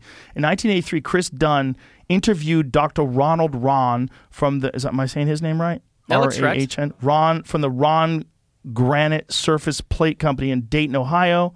Ron indicated that in order to drill granite, they were using heads drilling at a revolution speed of 9,000 revolutions per minute. Or 900 revolutions per minute. Going 1 inch into the block every 5 minutes, every 300 seconds. In other words, two 10,000ths of an inch for every revolution. The tools used by the Egyptians were therefore 180 for 1/10 of an inch between the grooves to 450 for 1/25th of an inch in between the grooves, times better performing than our 1983 modern technology. Fuck. That's crazy. But look at these. We're looking at these images, folks, of these holes that they cut into the granite, and you see these perfect grooves where whatever they were using, whatever kind of drill they were using, had left behind. And the fact that these drills were far better than what we had in the 1980s when they wrote this. It's worth mentioning that, see, this is another example where there's two different examples, because I have seen examples where there's some that is primitive and you can do it with like a piece of wood and you just spend it over time and you keep grinding away. And hold on, so don't change, stay right there, keep going. And then there's a difference between these ones with the striations. And I'm like, because some people, immediately like, no, they were capable of doing some drilling with primitive methods. I'm like, I agree. But then you have these ones that are spectacular, and I would like to see these methods demonstrated. See, that's the thing, Joe. There's going to be some people listening to this and be like, wow, I'm sure that there's got to be an explanation. But, Joe, I can show you videos of them demonstrating saw cutting techniques that are said to have been done by the Egyptians or alleged, these primitive methods, and you see how slow it is, Joe. Yeah, Jamie, stop scrolling and go up a little bit. Look at this, what it says right here. They're showing a video, and it says in this video we see a 10-inch hole being drilled in only 3 minutes. This is a modern video. A real feat. It says, let's do the same calculation. By this time, it'll take a 1200 RPM revolution speed, 33% faster than in 1983. So what they had in 1983. So all these calculations, blah, blah, blah. We're still, right now, in 1983, they were 14 times less effective than the Egyptians with grooves separated by 1/25 of an inch. It says, but what does 14 times less efficient really mean? It means that while our modern diamond tips machinery completed one revolution and drilled 1/360th of an inch, the Egyptian tool had already drilled 1/25 of an inch, 14 times more. Wow. The evidence is in front of us, Joe. This is wild shit, man. People say, what's the evidence that ancients were advanced? I'm like, it's right there. Like oh God, here we go. This is the video they're talking about. So this is the video of them using modern equipment to drill into it and saying that this stuff that they had in 1983, that the Egyptians had something that was 14 times better. And keep in mind, again, diamond tipped. That's what people need to remember. Like, so are we suggesting the ancients had that? Because that's what we're using. And they pour water over it the whole time too, because otherwise the thing will melt. Right. So we have zero idea how they did it. Correct. It is. But we do know they did it. Someone did it. Absolutely. What's amazing is seeing that actual physical evidence is, again, the geological evidence. I guess it's sort of geological and archaeological at the same time, right? Because they're carving into stone. Right. But seeing these carvings, the marks, and the fact that it's a perfect tube, that they pulled the cylinder out. Yep. Jamie, will you real quick bring up my YouTube page? There's my second to most recent video. There's a short clip in it where I show you these mainstream Egyptologists, Zahi Hawass, Mark Lehner, the top dogs. Like, their names are cited in every textbook on these subjects. And you will see these methods where they try these primitive methods and they demonstrate. Doesn't work at all. Well, it's so unbelievably slow, it's not feasible to be the explanation. And let me just say, the only reason why these are the suggested methods, Joe, is because, the Egyptians were a Bronze Age culture, so they had to use bronze, and that's the end of the story. Yet there's not one single depiction, Joe. All right, that one, where it says, this is how you know ancients. All right, that one. And just skip forward, perhaps. Look at that handsome bastard.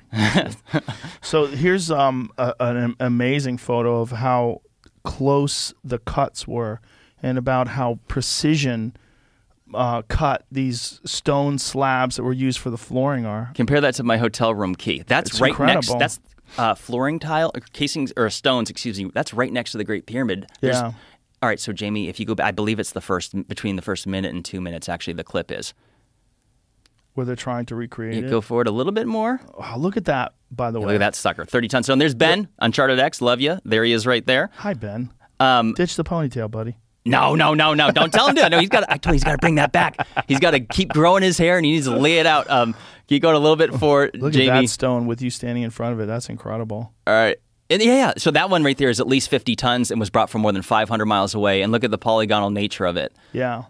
Unbelievable. That's rose what's granite. Fascinating to me is that they chose to cut it perfectly flat with no gap, but yet uneven. That they make these interesting jigsaw puzzle-like shapes. They're interlocked, totally earthquake-proof. And so, Jamie, just go back a few more seconds. Do you think that's why they carved it like that? That's my best guess, unless they're just showing off because how awesome it looks. Look at this picture. Yeah. So this is them. This is okay. So right there, that's the alleged method. Go back a few more seconds. Right there. I know it's because it's 18-minute videos. All right there. Press pause if you could. So this is a recreation of a glyph of a painting that once existed. It was destroyed. But so this is, Joe, quite literally the only example of them even doing anything with stone depicted. There's one other stone or picture that's right next to it doing a statue. But this, just to clarify, is not showing them cut a block. And those are, I mean, this is the measuring methods. Yeah. What do you think they're using in terms of like when those guys are on their knees and they have those things that it's showing a line? What do you think that is? Is that like a level? I think that they're doing measurements in order to put in hieroglyphs because we know they did. There's actual evidence of them doing glyphs over prior work. It's on some of the statues. And so it quite literally could just be showing them carved stuff into it because I saw examples where you have this wonderful stone and then these crude glyphs carved into it. And I'm like, it's like Sesame Street. One of these things is not like the other. Why would the glyphs look like shit in comparison to a wonderful block? And that's not to say all the glyphs look like shit. Some are spectacular and were done by the Egyptians. They are the dynastic Egyptians. Let me just clarify to anyone listening. Dynastic Egyptians are the so-called ancient Egyptians we were all learned about in school. My argument and others' argument is that there was people before them doing work. And something worth mentioning, Joe, is that the people in Egypt, they believed in what's called Kemet, the people, K-H-E-M-I-T, the people that existed before the Egyptians. And, when we hear these stories about the Great Pyramid being for a tomb for the pharaoh, it's worth mentioning that even the locals didn't believe that. And those theories weren't developed until the latter part of the 1800s, early 1900s, by explorers that came in from Germany, France, and England, and they are the ones. So just to clarify, the saying that the pyramids were built to be tombs for the pharaohs, that was their purpose, wasn't even developed until 150 years ago. That's it. They were taught Kemet. And so you've seen the Pyramid Code, right? Haven't I heard you say that a long time ago? Yes. So that's on Netflix. So the tribal elder, Akim Abdel Awian, that's in it, and he's the one teaching Kemet. So he's talking about the people before the Egyptians. And so when I went to Egypt, I went and did a tour with one of his sons named Yosef Awian, and they live across the street from the Sphinx. It's been passed down in the family. They're on like the 5th floor, and it literally, their patio overlooks the Sphinx. And he's also a master stonemason. But that's how I learned this stuff. Like they were taught like these theories that the pyramids were tombs. That's recent, and it was by invaders, so to speak. Like that's not something that was thought before that. And the locals in Egypt. How did that become doctrine? How did it become what everybody teaches? So Egypt became Britain. Like this is what I'm saying. Like they have quite literally been invaded, and their entire government has been overthrown and redone so many times that we're even aware of. So it was already, I'm going to use the word corrupted, in the 1800s. The British were going in and out of there. And so it's like all this, I call it the mainstream, the stuff you read about in the textbooks, which most of the documentaries and all this stuff, which is pyramids built to be tombs. This was all developed in modern times. There's absolutely nothing from the ancient Egyptians in any type of glyph that depicts. Well, there's only a couple examples of pyramids, but it's burial sites right next to them. It's very primitive, and it's like, that's it. There's nothing else showing anything about it. There's nothing depicting that pharaohs or this is the place where they were burying kings.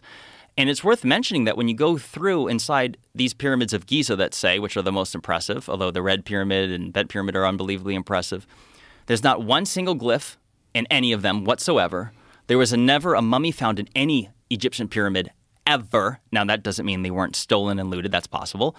But quite literally, the only reason why we are told this stuff is because that was the theory developed by these men that went in there, in the late 1800s and said, I believe these must have been for the pharaohs. That makes sense. So there's no hieroglyphs that depict it as the zero. Zero. So it's all just one group of people had one theory, and that theory just stuck around. 100%. And this is the stuff they didn't teach me that in school, Joe. I didn't ever heard any of this. I was told these were built to be tombs for the pharaohs. Well, how much did you learn about Egypt in school? Not much, because it's hardly it's not, 6th grade, right? Yeah, it's not something they teach a lot. Well, right. If you want to really study it, you really have to get. I mean, But in college incredibly today, complicated subject. right? But all right, so people that go to school for this learn history and learn archaeology, and the ones that are taught about Egyptology, that's what they're taught.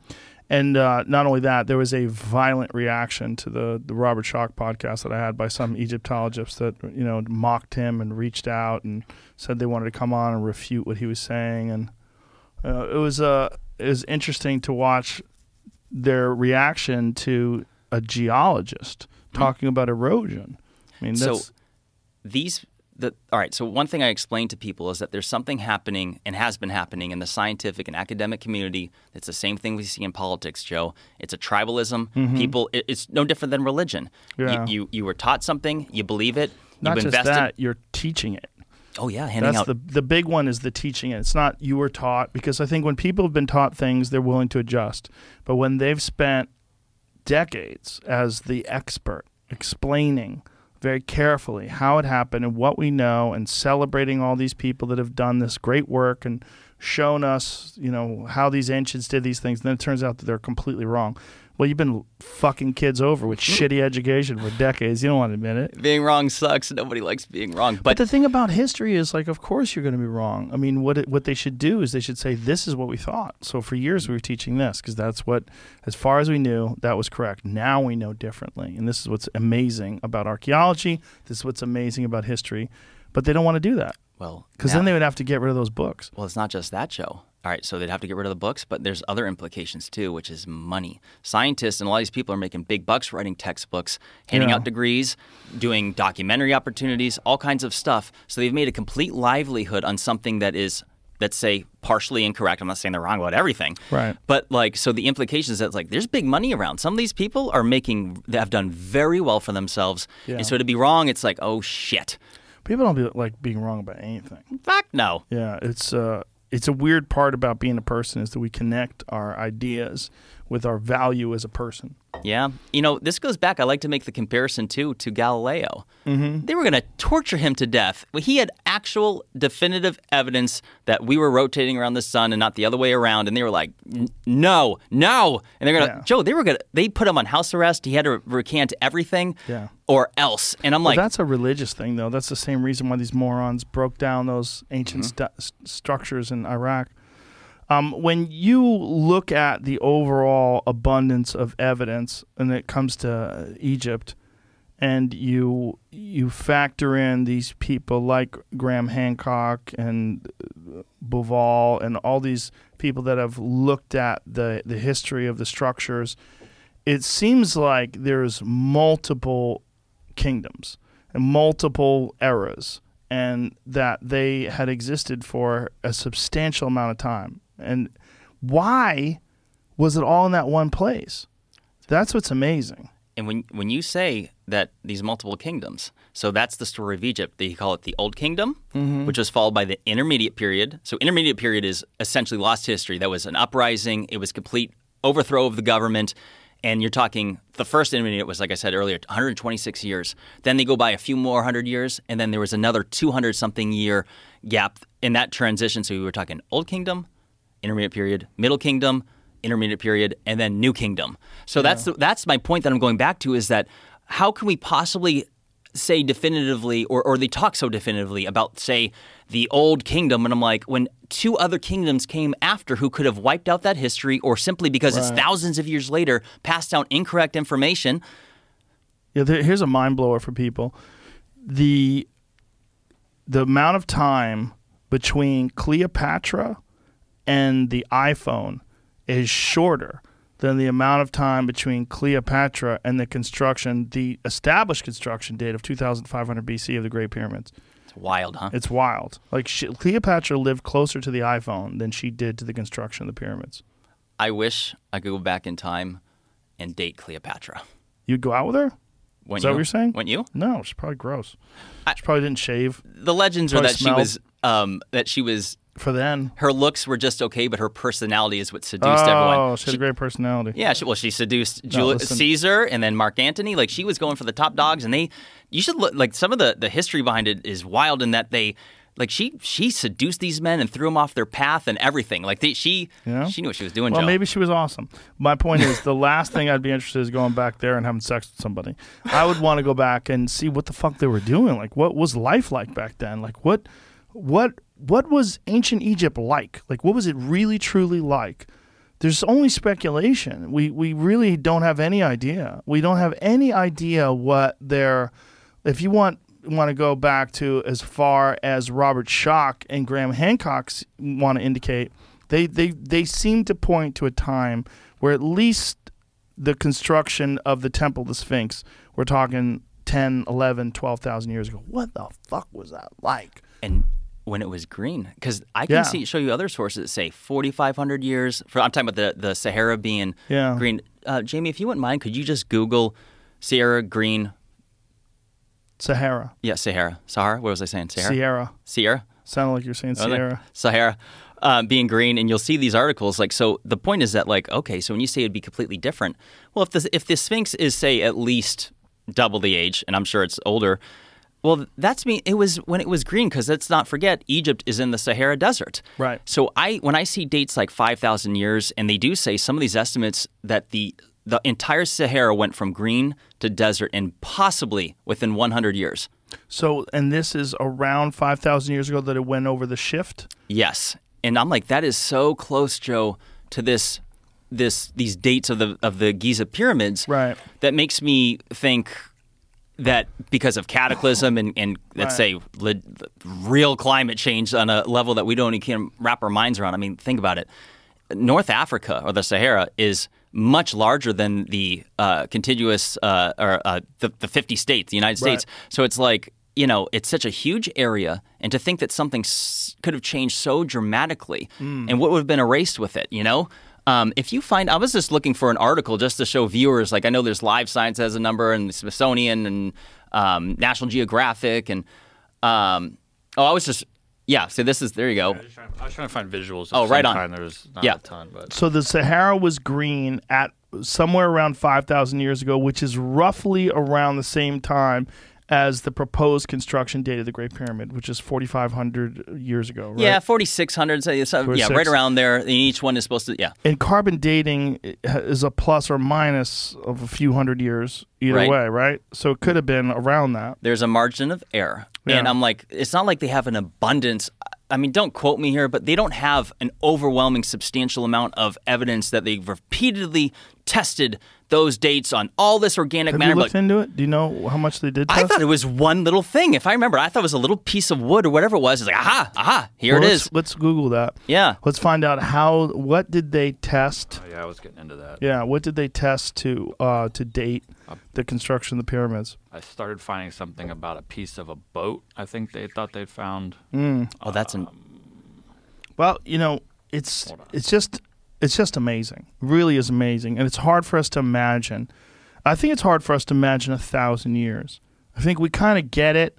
Oh, 1,000 is 10 hundreds. I think we kind of get it, right. But I think it's one of those things that gets lost in the mind of how how long that is in terms of, like, if you were alive for 1,000 years, like, fucking what a dreary amount of time that is. And then you think of 4,500 years ago, or whatever it was when they were actually building that thing, and maybe it's much, much longer. I mean, maybe you're right, and maybe the construction, maybe rather the measurement is of a very small piece of material, and maybe they don't have the evidence that could show what it really was. Interview on Nova, on PBS, and I don't know the exact date of this interview, but this is where he talks about. Okay, right here. Study. It says, when it comes to carbon dating, do you need organic material? And Lerner says, right.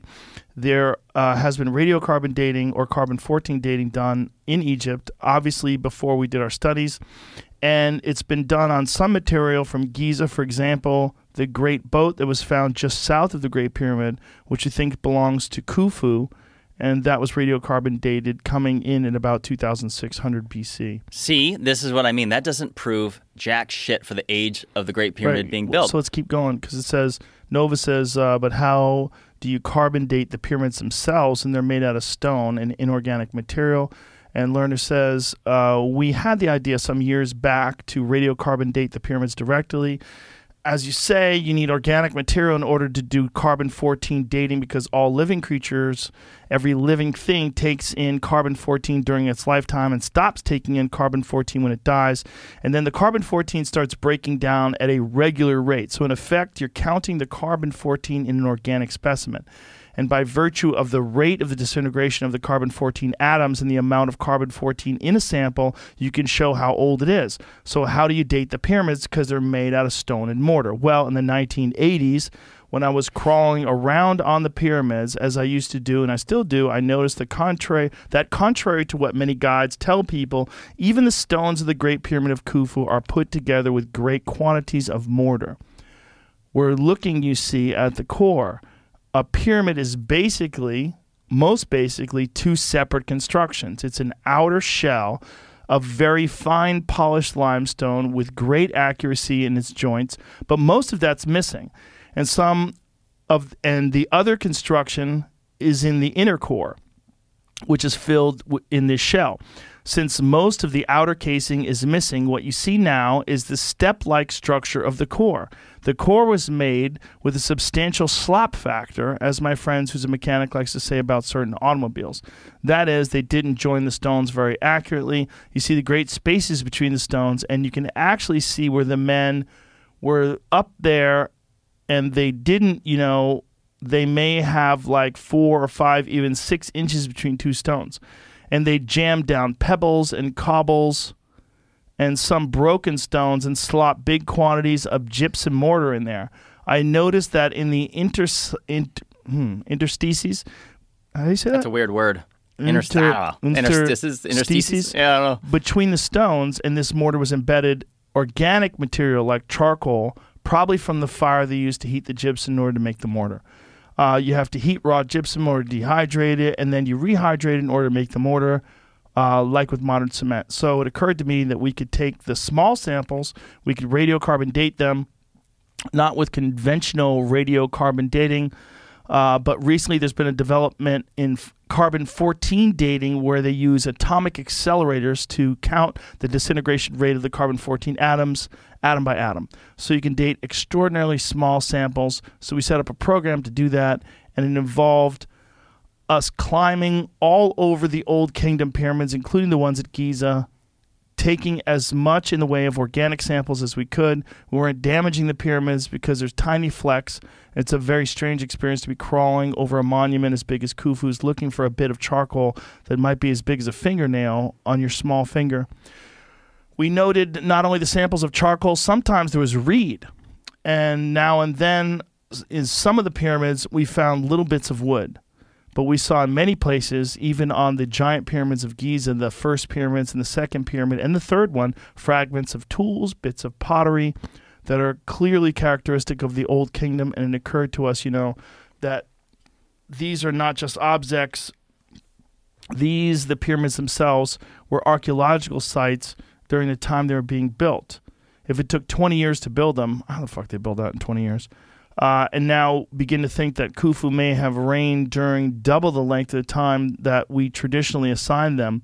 People were building the Great Pyramid over 3 decades. It was an occupied site as long as some campsites that hunters and gatherers occupied that archaeologists dig out in the desert.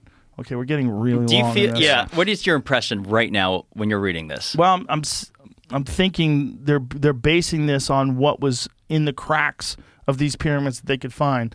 It doesn't necessarily mean that that's how it was initially built. Right. So it could really mean, first of all, the reason why there is these great gaps and that they could see these great gaps in the core is because they stole the structure on the outside of it.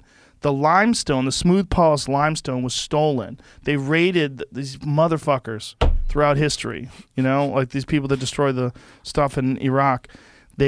The pyramids used to be covered in smooth limestone, but they jacked all that stuff. They stole it and they used it to build Cairo. Mm-hmm. It's wild that there's buildings throughout Cairo that are made out of the pyramids. It's crazy. Hey, here's something else worth bringing up though, Jamie. If you wouldn't mind, if you could find it in the news articles. This is just a year old, where they found. So there was pieces of wood that were taken out of behind a block inside the Great Pyramid. And this thing stayed in some lost in a England museum for the last more than a century. But they just recently found it and dated that wood, and it's more than 500 years older than the alleged date of that Great Pyramid. So now that doesn't prove that the pyramid is older, and this is assuming that it was indeed. I mean, this is documented. So, all right. So here we go. Yep. Great Pyramid, lost Egyptian artifact found in an Aberdeen cigar box. So a long-lost Egyptian artifact has been found in a cigar box in Aberdeen, and is hoped it could shed new light on the Great Pyramid. So a small fragment of the 5,000-year-old wood, which is now in several pieces, is said to be highly significant. So here's something else that's pretty crazy to think about when it comes to dating. What I had read, I don't know if it was this article or another one, but they had a margin of error within closer to 800 years for this wood. So I'm like, wait a second. So you're saying it could be closer to 6,000 years old? Yeah. They don't even know. Like, and that's but okay. But isn't that 800 forward as well? Yeah. So it could be 4,200? Sure. Yeah. Yep. It doesn't prove anything. And there's some other explanations I read. Like they said, like, well, maybe because wood was more scarce out there, that maybe this wood was already 500 years old when it was used for the construction of the pyramid, which I have doubts on that, Joe. 500-year-old piece of wood being used to construct the pyramid. I don't know about that. But, who knows? All I know is that it could possibly be indicative of that it was older. Maybe not. Picture with it that shows the outside of the pyramid, like you were just talking Yeah, about. see, that's what it used to look like. And so they fucked all that up when they were stealing the outside stones, so the outside limestone. So who knows what they did in terms of patching it up. Right. And it's worth mentioning that some of the theories, it's believed that maybe there was a large earthquake that originally knocked them all down and then they were looted from there. And this, but I don't know. You were talking about Rome, Joe. I've never heard you mention the pyramid there. Did you see it when you were there? Or No. did you know there was one there? Because when you're talking about restoration of a pyramid, I stumbled across this pyramid in Rome that they restored within the last couple of years that didn't look this clean. Try to find it. There's an older picture of it. Leave it alone, you fucking apes. I know. Yeah. People will say, like, we need to preserve it and rebuild it to preserve it. I'm like, no, show me as it is. Yeah, why would they preserve that? I think, you know what it is? Damn I think Italians. some people just want to put their hands on stuff, Joe. Yeah, they definitely do. We're going to clean it. Wow. See it? Well, it actually Make it looked nice. It looked kind of they dirty. just cleaned it. They just cleaned yeah. it. But I mean, leave it dirty, man. Jesus Christ.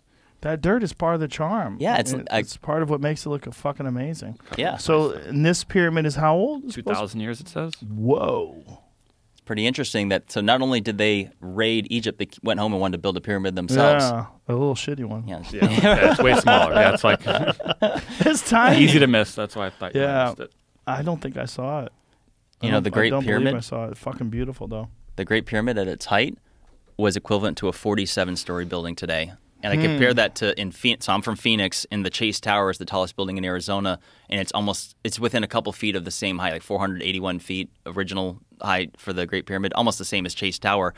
And when you're in a skyline in different places throughout the world, and look, a 50-story building stands out, and this thing is 755 feet wide at its base. It's a freaking behemoth.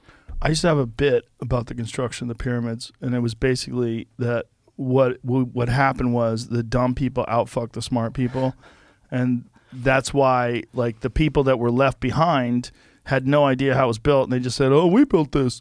Yep. But one of the things that I pointed out, I'm pretty sure my math is wonky, but it's close. That the Great Pyramid of Giza has 2,300,000 stones. The precision cut, again, some of them, like the King's Chamber ones, from 500 miles away. If you cut and place 10 stones a day, it would take you 664 years to make that pyramid. And they think this guy made it in 20 years. Yeah. And they would have to do something, because estimates vary because it depends how many hours a day they're working, but it's literally one stone. You'd have to do one stone approximately every 4 minutes to make that happen. And so did you hear what they just said in that prior article where like Khufu? Maybe his reign was double what we thought. So, Joe, they're 40-year reign. They don't even know, and it validates the point I'm making, which is that because of all the lost history since then, like how they don't. What's that based off of? Like, yeah. And it's okay to not know something, but the reality is that they just don't know. So much guesswork. It's so fascinating. It's fun. That's why I like these topics. I do. I love these topics. What I really love is that there was this one place that was so much more advanced than everywhere else. There's one part of Africa where civilization had reached this incredible level. Like their construction methods, the sophistication in as far as the alignment to constellations. I mean, and some of it's speculative.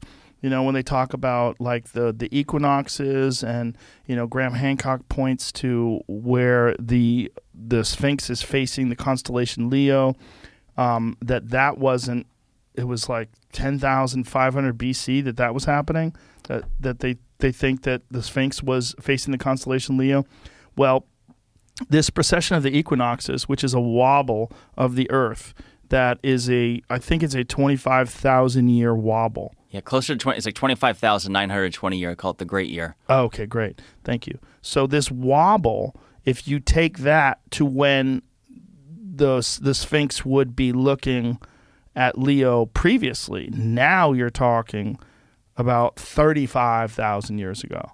Which is wild. Which is the mindfuck of mindfucks. Like, if that is if you look at the distinct fissures, that if they really were, if Robert Schoch is correct and these geologists are correct, and that really is the result of thousands and thousands of years of water erosion, like, okay, how many thousand?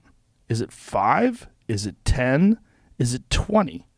Are you looking at 25,000 years of water erosion? Like, what is that? A 35,000-year-old structure? Is it possible? And people will scoff at this, but we were scoffing at 15,000 years ago, just a little while ago, just a few decades ago, until Göbekli Tepe came around, and you have clear, definitive evidence of something that's at least 12,000 years old. That was nonsense just a few years ago. Yep. In the 90s, it was nonsense. Yep. But now we know 100% that's a fact. What the fuck were they doing 20 years prior to that? Right.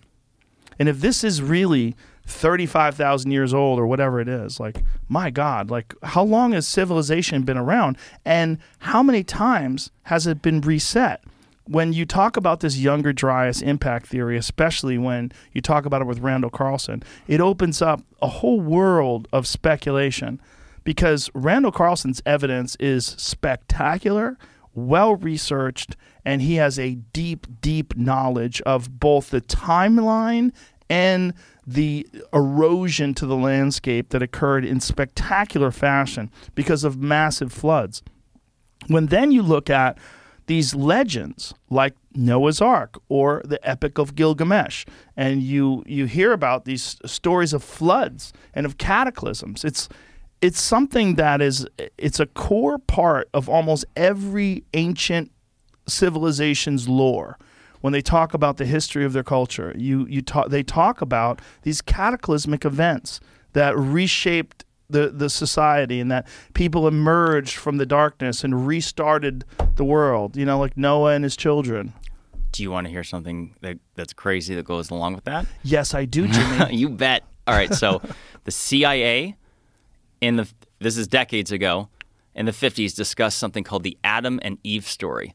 So anyone can go to CIA.gov, go to Freedom of Information Library, and you can look up what's called the Adam and Eve story, written by a doctor named Chan Thomas back in the 50s.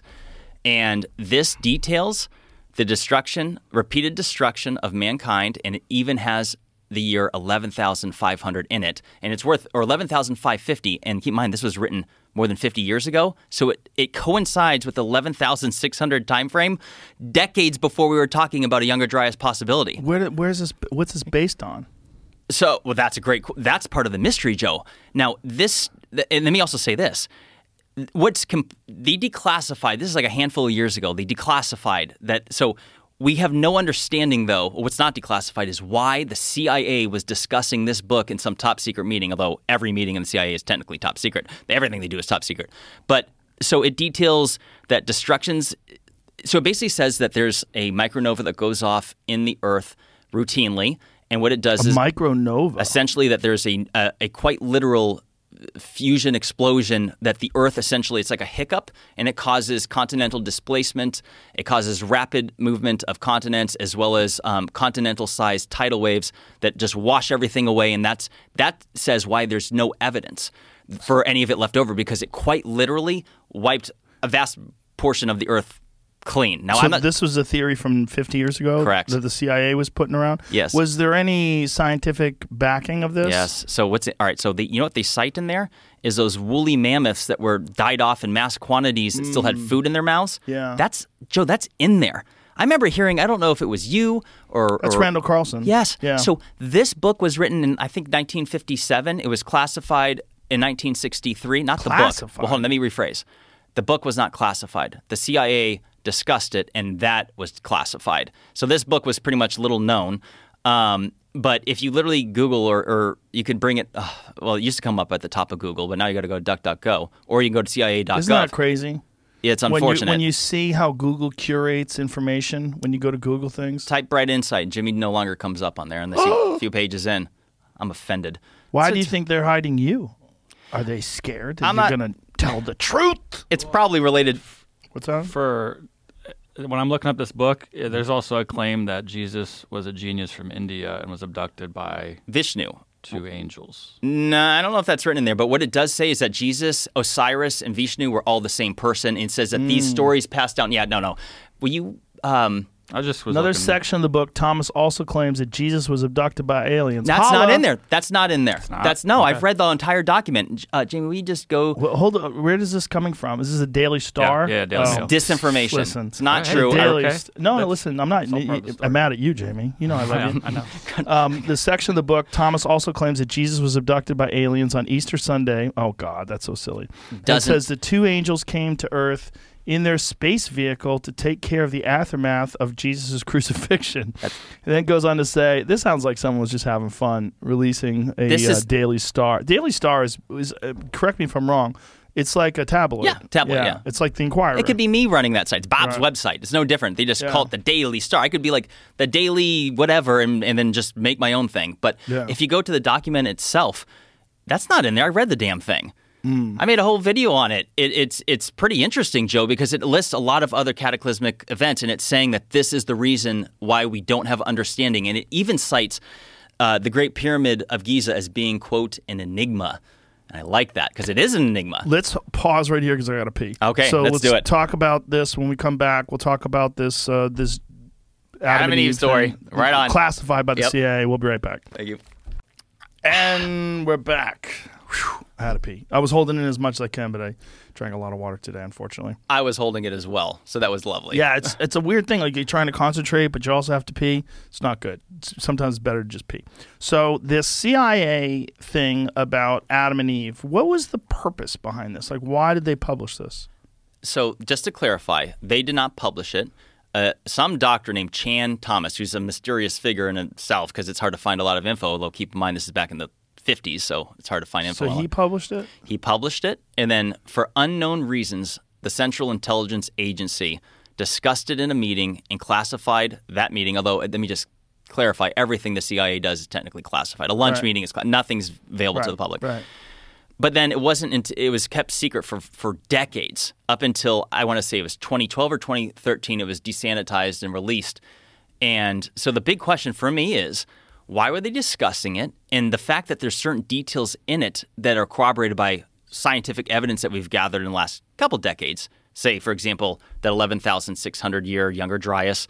And essentially, I mean, so to me, I'm like, it's highly fascinating. What's that about? I'd like to know why they were chatting about it. I'd like to know what their conclusions were. None of that's available to the public. They declassified this with absolutely no context whatsoever. Same thing with the Richat structure. They studied that as well. They did covert surveillance back in the 60s. They flew over it in a million different directions. And you can find that on CIA.gov. I made a video about this earlier this year. It was like a follow-up to the Richat Atlantis theory where I gave a more compelling argument. And what was so interesting about this, Joe, is that there's a huge part of it, a page and a half, that's redacted, and it's the entire context. It says, although the information from the scientific study will be available to worldwide scientific community, totally blank after that. I could show you a screenshot of it. What did they have a premise, like why they were going studying it? They were looking for geomagnetic, or electric or geo anomalies. And so it was one of like 12 or 13 sites or 15 that were from around the world they studied. So it wasn't just that one. But Joe, what's so interesting about it is that Atlantis was said to have had special properties, like it had springs of water that were warm and cold, and it was said to be special according to the Poseidon who had created it. And but what's interesting about this, Joe, is not just the fact they studied it, but the fact that there's the entire context of it is still classified to this day. Now, let me be clear. Nothing in that document says anything about ancient history or Atlantis, nothing like that. But this site was studied. We already discussed how unusual it is. Neither one of us had heard about it till recently. And if there's one comment that stuck out that had thousands of comments on these videos, like, how have I never heard of this wrist-shot structure before? And if you were to, Jamie, if you were to bring up my video from May of this year, and there's a certain part of it that shows a screenshot of this part that's redacted, I want you to see this, Joe, because it's the entire context of the scientific study itself is classified today. And this is from what year? I want to say 1963. I got to double check. I sometimes mix up my dates, but it was that Maybe time it frame. says, by the way, we killed Kennedy. Probably it's in there. I'm looking on the CIA's website as I was trying to find your thing, but this is kind of interesting. I feel like it does talk about how it's declassified in part, but a sanitized copy has been approved for release. Yeah. And that's the Adam and Eve story. Just to clarify, he's referring to Adam and Eve story, not the wrist-shot structure. Two different things. Wow. This is on the website for the CIA's sanitized copy. Yeah. Do you want to click on that PDF just to? I was already trying. It's hard to look through. I mean, right. But I meant just so you see what it looks like. Just for how weird is that the CIA had a what? Whoa, back up. What the fuck is that? Cross section of Earth? Yeah, they're saying that the whole premise of this thing is that the Earth, that something happens inside the Earth routinely, periodically, right? Yep. They say it's where the legends of Noah's flood comes from. So this was what they were throwing around before the Younger Dryas impact theory. Yes. Now scroll down, skip these pages real quick because these are unrelated.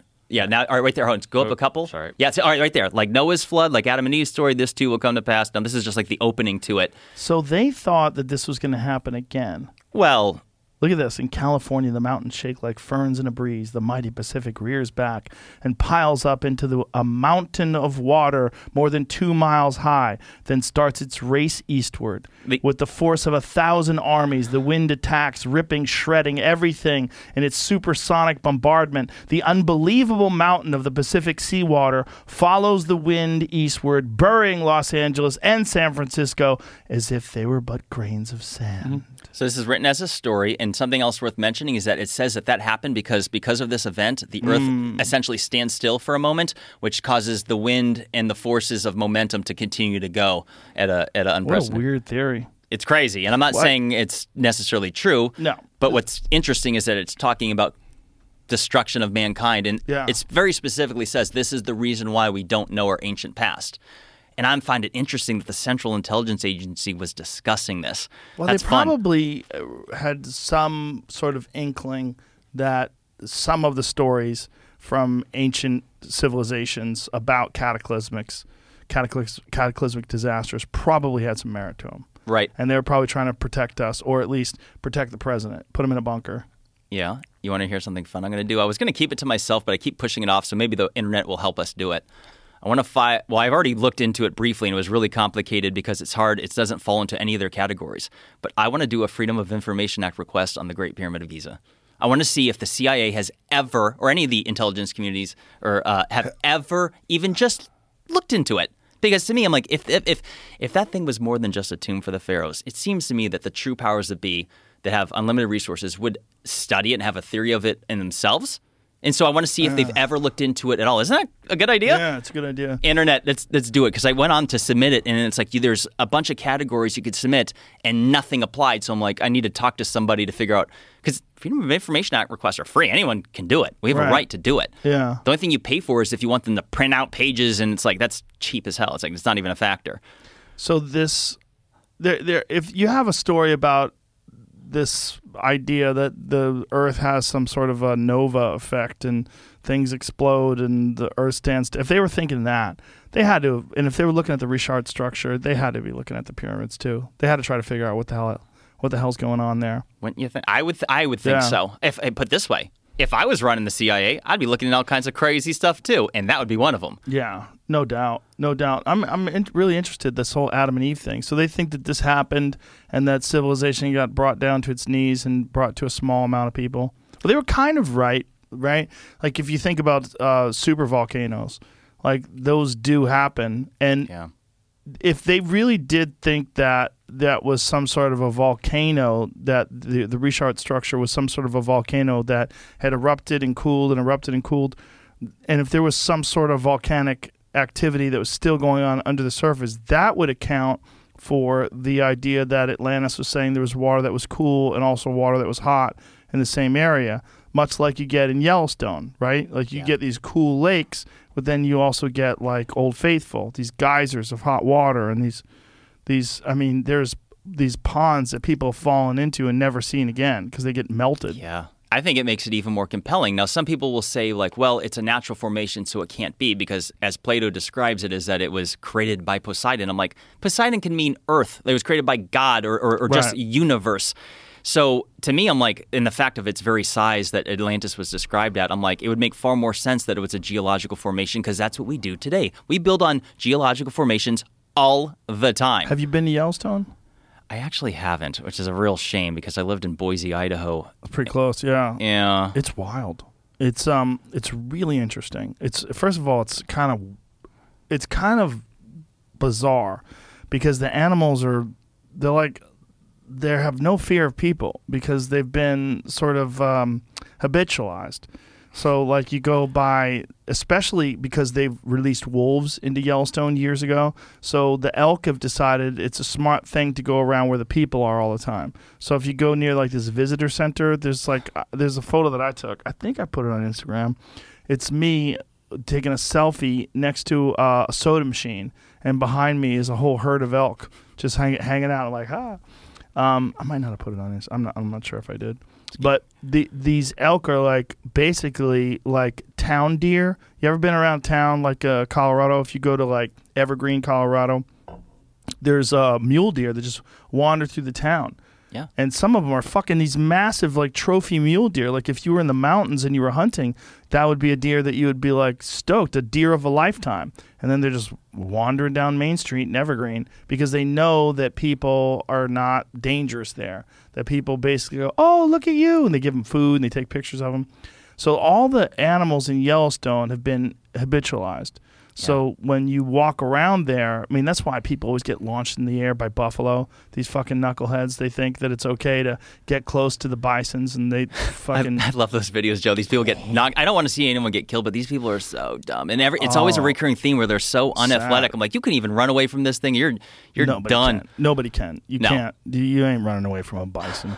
But there's the saddest one. A little 9-year-old girl got launched into the air. I'm like, oh my God. Like, you let your 9-year-old get that close to a bison, you fucking idiot. Yep. But my point is, the rest of Yellowstone is absolutely fascinating because there's this weird smell that comes out of all these geological formations, because they're basically, what you're looking at is a caldera volcano. It's an immense volcano that's happening right now. It's underneath the surface as all this volcanic activity, and every 600,000 to 800,000 years it erupts. And when it does, it's a continent killer. I mean, if it does erupt, we are fucked. This whole country is fucked. Everybody on this country is essentially dead. If you want to live, you better get to New Zealand and pronto, because everybody living here is a goner. Yeah. It blows, and when it blows, it kills everything, and it happens every 600,000 to 800,000 years. And the last time it happened was 600,000 years ago. And even if you survive the initial, eruption, the ash that's going to cover thousands of miles away, feet deep, like that your car, everything, it's going to destroy the water. It's going to turn into acid. Even if you survive the initial eruption, you're still fucked. Yeah, and then you live in nuclear winter because the sky's going to be covered in ash and no sunlight will get through, no food will grow. Well, they believe that, oh God, I keep forgetting where this happened, but somewhere around 70,000 years ago, they believe that civilization got brought down to just a few thousand people by a supervolcano that happened in some island somewhere. Toba. The Toba was? super eruption of 72,000 years, I believe. Is that what it was? TOBA. What's that near? What's that near that we'll call it today? I thought that was some islands. Like, isn't that east of Africa? Am I thinking, or is it Polynesia down there in the? I want to say it's down there. Yeah. It's the South Pacific.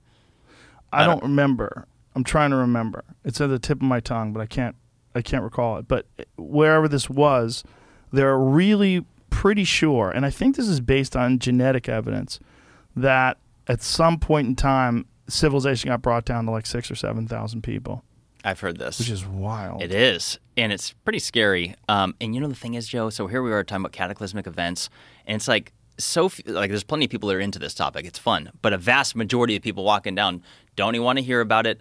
I think it scares people, even like the scientific community, because Fiji Islands? Indonesia. There it is.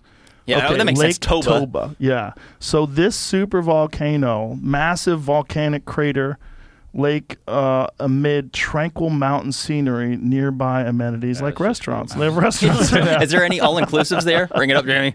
Yeah, you can go there and stay in a nice resort and get a massage. And it's right where civilization almost died. And we'd almost killed off everybody. I mean, 7,000 people is not much, especially when you think about how many predators were around. That could have been the end of us, especially 60,000, 70,000 years ago when you're basically hunting with these things like this arrowhead. How old is that? Is that a legit? Yeah, it's legit. It's a legit one from Texas. I don't know how old it is. I would imagine it's hundreds of years old. May I touch it just to feel it? Yeah, it's real. Thank you, Joe. It's a real arrowhead. That was on a real arrow that hopefully somebody got their dinner with. That's beautiful. Yeah, it's pretty wild. I mean, really elegantly constructed. I'm doing a little bit of research on that book, the Adam and Eve story. Apparently, a lot of people do have a copy of it. Yes. Oh. Yes. Let me clarify. It was not, the book itself was not classified. Correct. Yes. And they do have the missing version of it, and I don't know that I can see that they've found anything strange. Oh, in the redacted pages? They Correct. have the redacted pages of it? Yeah. Actually, that reminds me. One of my friends, Johanna James, has a YouTube channel. She explores these topics, and I believe she had made a video update sharing those details. And it's all interesting, but the most interesting of everything was in that book anyway. There was nothing that stood out to me from the missing stuff, actually, that was, to me, suggested something dirty. But it's funny that the CIA redacted. They probably just figured, people are dopes. Let's keep this from them. Like whatever it was. What did they think was interesting about the redacted stuff? I just even I'm trying to find, digging through like comments of people that have been looking into this from a couple years ago. They said this could have just been like a dump, and they could have scanned everything in the CIA, because they were talking about the handwritten notes on certain pages and like why does this have a handwritten note on it? Right. Just because someone just wrote it. The guy who owned the book wrote down his grocery list or something like that. Lots of weird reasons, but it doesn't really mean a whole lot. It just they're trying to discover. How much time did you spend when you were in Egypt? So I've been there twice in the last year. I'm very blessed to say that. So I was there for 17 nights from November, December of 2020, which was awesome, traveling at that period of time during the midst of all the lockdowns and everything else. And then I was there for just under a week in September, October this year. And then pretty recent. Yeah. And then I went to Peru in August with a lovely man, Brian Forster, who's been giving tours. He's been to, because he lives in Peru, he's been to Machu Picchu more than 70 times. The Egyptian tours, did you go with a guide? That Yusuf Awiyan, so it's called the Kemet School, and his, I should say ex-wife, runs it. And so it's all based on the teaching of his father, which is, again, Akim Abdel Awiyan, who was in the Pyramid Code. So it's based on the tribal knowledge that was passed down. And by the way, it's worth mentioning that Akim, when he was a kid, he had went in a tunnel from Saqqara, Egypt to Giza, which is 8 miles as the bird flies. That's not supposed to exist. That there's no evidence of this, but he did it. I mean, I have no reason to doubt him. But it's already been known that there's a labyrinth within Egypt, that there's subterranean. What do you mean that's not supposed to exist? Did he document it? Does he have photos of this thing? No. We're talking a poor Egyptian kid that did it in the 1950s or something like that. And we don't know where this is?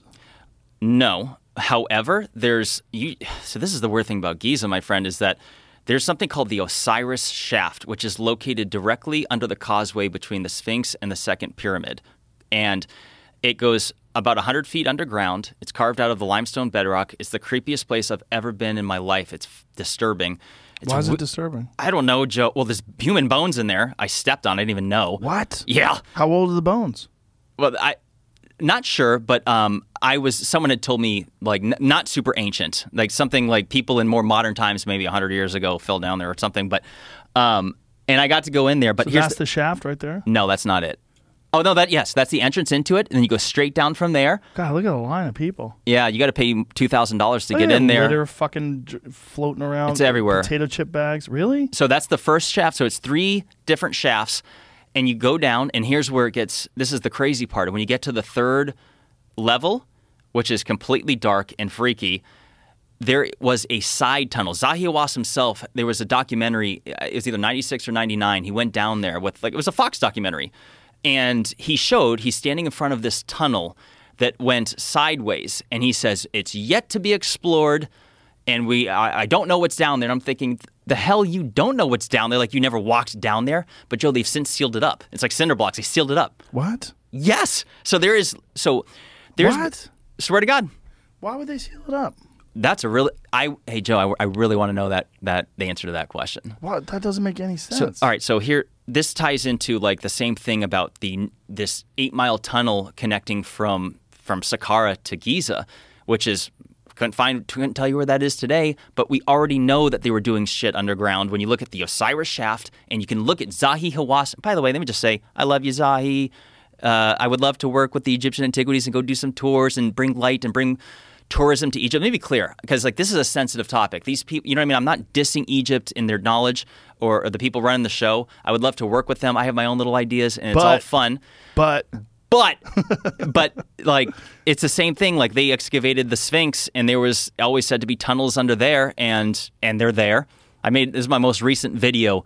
And there was no pictures ever released to the public, and some dude snuck down in there and took some photos. You can't see much, but what you know is that there are things that have gone underground in Egypt that, for whatever reason, Joe, is just off limits to the public. Completely off limits. Is there any speculation as to why it would be off limits? It's all conspiratorial. Like I'll wait. Okay, my best guess is anyone else's best guesses, but some suggest that the Egyptians had went underground, cataclysm, and that people were doing things underground in the same way that we saw in Cappadocia of Turkey, where there's those many underground cities. For example, Derin Kuyu, they go like 15 levels underground. Have you heard of this? So they went underground during the cataclysm. This is the idea that like somewhere around 12,000 years ago, like whenever this Younger Dryas impact theory. That's what make the most sense to me. Now, if you look at Derin Kuyu and those underground cities, they claim, like modern academics say, oh, they probably built these to defend themselves against invaders. And I'm like, hang on a second. If you're being invaded, you don't have time. I forgot to say this. Some of these cities can support 50,000 people. What? What is that? See, and the fact you haven't even heard of this, Joe, is this is what I'm talking about. So that's just a depiction, but they went down... underground city of Turkey. That's only one of them. And so look at they have houses on the surface, and they look all normal, but then it's much larger as you go underground. Hundreds of feet, and they were made to hold livestock and everything. And some of them... So there's several of these that they know about, and some of them connect by miles and miles of tunnel, Joe. Underground, some of them go hundreds of feet, and they go down to underground rivers. And it's carved out of limestone. Rivers. Yeah. So how old do they think these things are? Well, if you read about it, they'll say, a couple thousand. Incredible. Look at this. They say a couple thousand years. However, something tells me that this was involved in, maybe the ancients knew about the cataclysm of, and that it was coming. And so they prepped, because I'm sorry, Joe, I know a little bit about war, and if someone's invading you, you don't have time to carve out miles and miles of bedrock tunnel. That would take, how many years that would take? Look at that. There's many more. Like there's several of these cities, by the way. Derin Kuyu is just one of the more known ones, and you can do tours of it. Did you hear about that one guy? There was a guy, I want to say it was in Italy, and he had a house, and in the house, he had dug down through the ground and developed this incredible chapel, built this immense structure, and they came to his house And the authorities essentially said, listen, what are you doing? Like, we know you're doing something. Let us in and we're going to arrest you. And he said, all right, I'll show you. It's nothing nefarious. This is what I did. And he built this, and he had this incredible art project that he had essentially had a very modest home. And then as you go into this modest home and then you go down through this passageway, he had developed what was essentially this immense, super intricate art project. And by himself. He had done this over the course of decades. Right. And made this incredible place. And it had become, something that was like a point of focus for the authorities, where they're like, what is this? Does this guy have guns down there? Like, what is he doing? Has he got a bomb? Yeah. Like, Meth lab. see if you can find that. I found a couple. Oh, here's the Italy one from this year. Yeah. Yeah, I believe it's Italy. I found one in California too. Oh, the California one. Oh, hold on though. I know about the California one. I've seen that one too. But the Italy one is amazing because it's really, really beautiful. Here's a video of it, I think. Oh, maybe this is it. So this took him years with modern equipment. Let's see. Yeah. Is this it? It's just a tunnel. Yeah, I don't think this is it. Because I don't think it looked like that. It looked really cool. Under my this is not it. Tunnel system. Oh, Under that's my a tunnel system under his house that he bought. That was a guy who found a tunnel system under his house. So he had a house, and then he's like, "What's going on this floorboard?" You want to hear something really fascinating? Sure. So in Egypt, they're finding things all the time. People are, when they're doing like renovations or on their house, so people are digging under their homes in the Cairo area and literally finding artifacts. Under their homes. Yes. Yeah. So listen to this. Do you want to guess? So there is a black market for antiquities. Now let's just talk mummies alone, and you can find mainstream articles on this. How much is a mummy? Well, the estimated yearly black market revenue from mummies alone is between estimated $2 to $6 billion a year. So let's go with $4 billion. Buying mummies? Yeah, these rich people are probably buying mummies, and because who has the money for that? And let me tell you something else that's real interesting, because it kind of show first of all, wasn't just a couple years ago the UFC's total valuation was like $4 billion? Yeah. So let's say, all right, if they're saying estimated between $2 and $6 billion, let's just go with 4. Right. That's a year. Right. And just mummies. So here's something else, and I got to be careful because I'm convinced Big Pharma is running the whole earth at this point. I should be. So the Purdue family and the Sackler family, you've heard of them? They were the ones that did the OxyContin. Why don't you look just how much money they've put into Egyptian antiquities and museums around the world, including starting, this is recently, a few months ago, and this goes back years, but recently they're starting a program at I forgot what, it may be Purdue University because that's by John Sackler, or Purdue, John Purdue. And anyways, so these people have an incredible interest in Egyptian antiquities, and that doesn't necessarily mean anything, but I find that quite interesting that some of the richest, powerful people on earth are really into this stuff. And then They I look probably at got like some crazy chamber in their fucking OxyContin bought houses. Oh, yeah. Where they can show you mummies and shit. I mean, come on. Think about these guys drinking their brandy. Oh, let me go back to my voice. They're drinking. Come down here and look what I purchased for $100 million. This is King Tut's brother, and look at him here. That kind of cheddar. Yeah, bring your buddies over. Because, dude, I looked at a house in Beverly Hills. I never actually looked at it, but I looked at it online. And, we're thinking about moving to this one area of Beverly Hills, and they had this house that was for sale, and it had a dinosaur in it. The house had a dinosaur. There was a raptor. Yeah, and you could buy the dinosaur. It was $1 million more than the house, or the house, and then $1 million more, you could get the dinosaur as well. I'm not going to lie. I think that's pretty cool. It's pretty dope. Yeah. That doesn't make me feel bad. It's like, no. It makes me feel bad to own a mummy. Like That's gross. I'm not into owning a mummy. It's a human being. I am into owning a fucking dinosaur bone. Joe, you got like a man cave? What's your situation like here? No, this is my man cave. Okay. My house is it's run by chicks. Joe, what? Okay. My house is run by my wife and my daughters. How you doing with say. that? How's that? That's right. How as old long are as your I daughters? have this, this studio and place where I can hang out, and I just bought a comedy club. Congrats. So this is all my stuff, so I can do whatever, which is a perfect balance. Yeah. Because I'm a moron. I like stupid shit. I like UFOs and chimp heads that are made out of symbols. That's wonderful.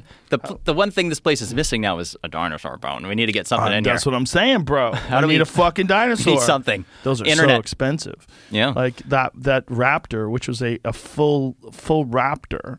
See if you can find it, Jamie. Beverly Hills home for sale with dinosaur. It was fucking dope because it was like a 6 foot tall like velociraptor. I love it. Yeah, it's pretty dope. And it, most of those things you only get like part of the skeleton is real, and a lot of it is just recreations. Like they recreate femurs and stuff that's missing. Yeah, that's it. That's the house. Sees a $38 million Beverly Hills mansion with a 150 million year old dinosaur fossil. Look at that. That's what I need. Look at that thing. Imagine that motherfucker chasing you. You'd be like, fuck. I'm going to get eaten by a goddamn lizard. I'd like to bring people over to show them that. Like, you want to come back to seduce people. Like, come back to my place. I'm going to show you my dinosaur. I would probably spend most of my day getting high, staring at that. I'd be touching it. It would be a problem. I would lose a lot of my productivity because I would be spending so much time staring at that fucking dinosaur. I'd want to wear one of its teeth around like a necklace. No. You got to keep them in the head. Yeah. Well, that's why you buy a second head. That's how like a magic key you got to make, where like you put the tooth in and it opens up the vault. Right. The thing slides aside and there's an underground tunnel. Oh yeah, I found the temple. Speaking of that. Yes. Oh, you did? Oh, let me check it out. This place. Yes, this is it. So this guy, Temples of the Humankind, this is exactly it. This guy made this, man, in his fucking house. So his house on the outside, again, a very humble, modest home. But then you go inside of it, it is absolutely spectacular. Beautiful artwork. And again, all done by this guy. I mean, I don't know how many people he had help him. It shows the house right. Yeah. there. So that's the house. So look at that. Normal house. You look at that house, you're like, oh, it's, normal guy, normal house.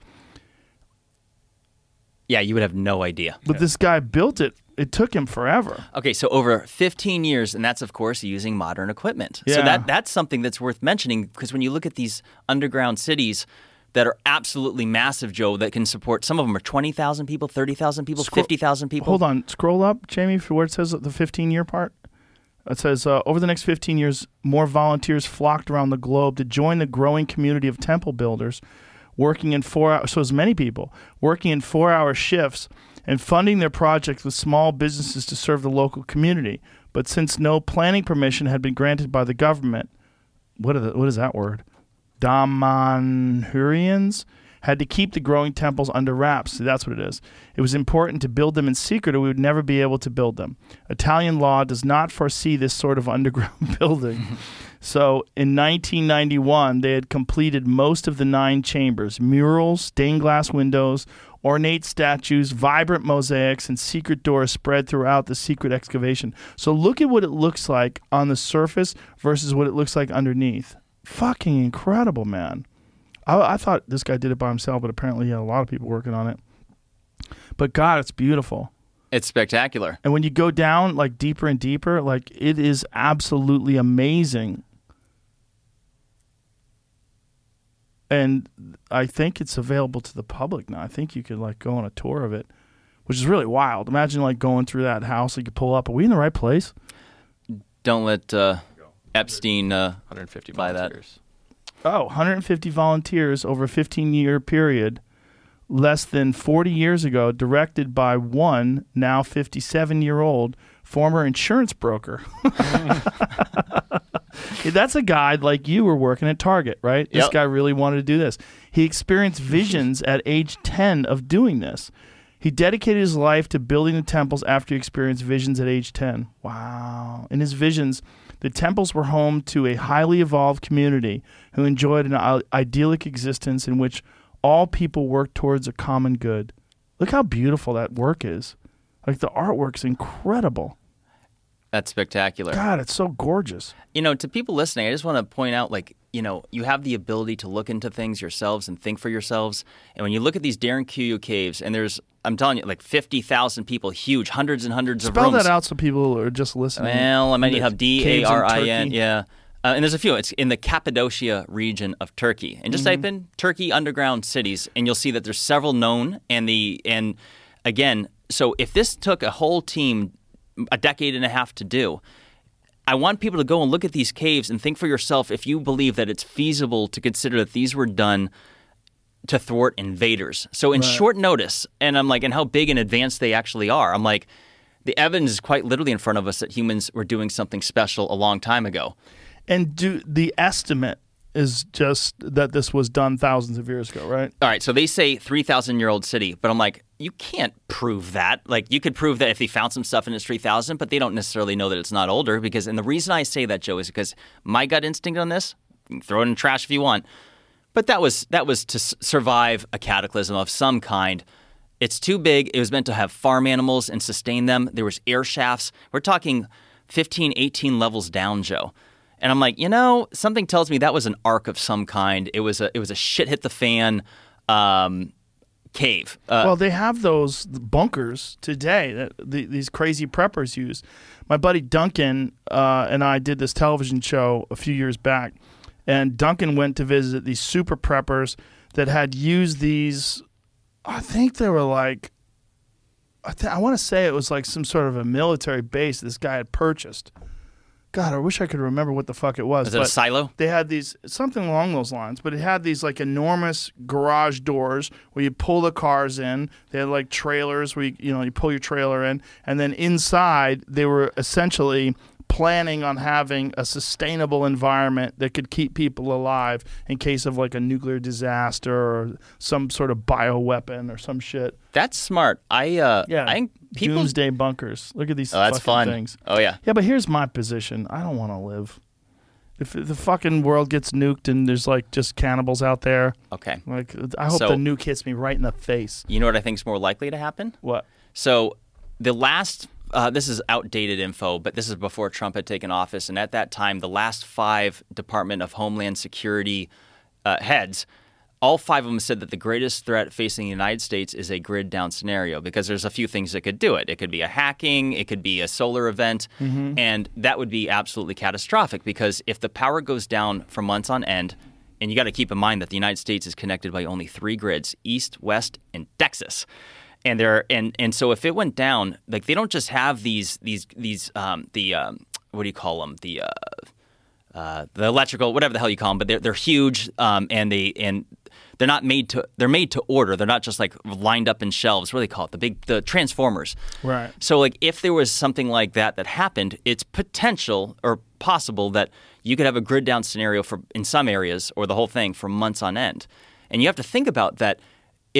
If that happens, the city water pumps will go down once the generators run out of their fuel.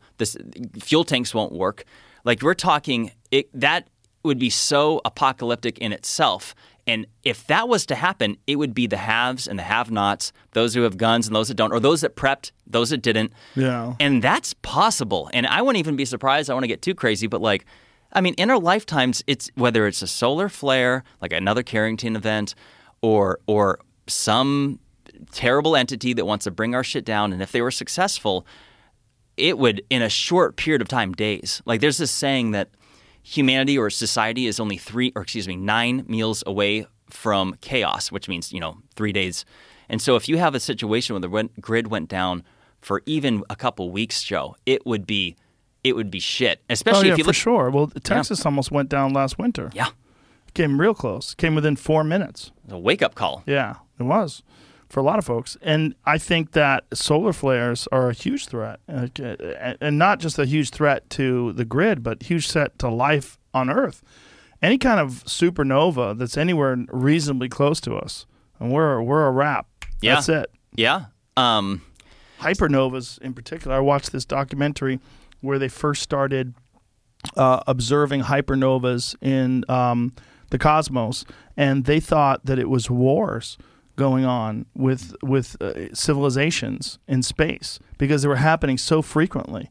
Like, they were observed, because obviously there's hundreds of billions of galaxies, and so they were looking out in these hundreds of billions of galaxies, and they were detecting these gamma radiation bursts, and they were like, oh my God, they're going to war out there in space. And then they realized, no, these are hypernovas, and that these these novas essentially just wipe out entire solar systems and more. I heard Well, I don't know what the last one was, but it was described as being bright. Even during the day, you could see it. It was like essentially a flash that was sustained for, I don't know if it was months, something like that. Yeah. And you just see it in the sky. I'm like, and they said it even lit up the sky even when there was like a new moon and it was dark. Yeah. I'm like, that would be so crazy to see that. Well, what's really crazy is it happened millions and millions of years ago, and you're just seeing it now. It's like a time machine. Really yeah, like every star that you see, when you go on a crazy clear night and you're looking at the Milky Way, you're looking at things from millions of years ago. That's what's nuts. That's really nuts. Yeah, that's the one thing.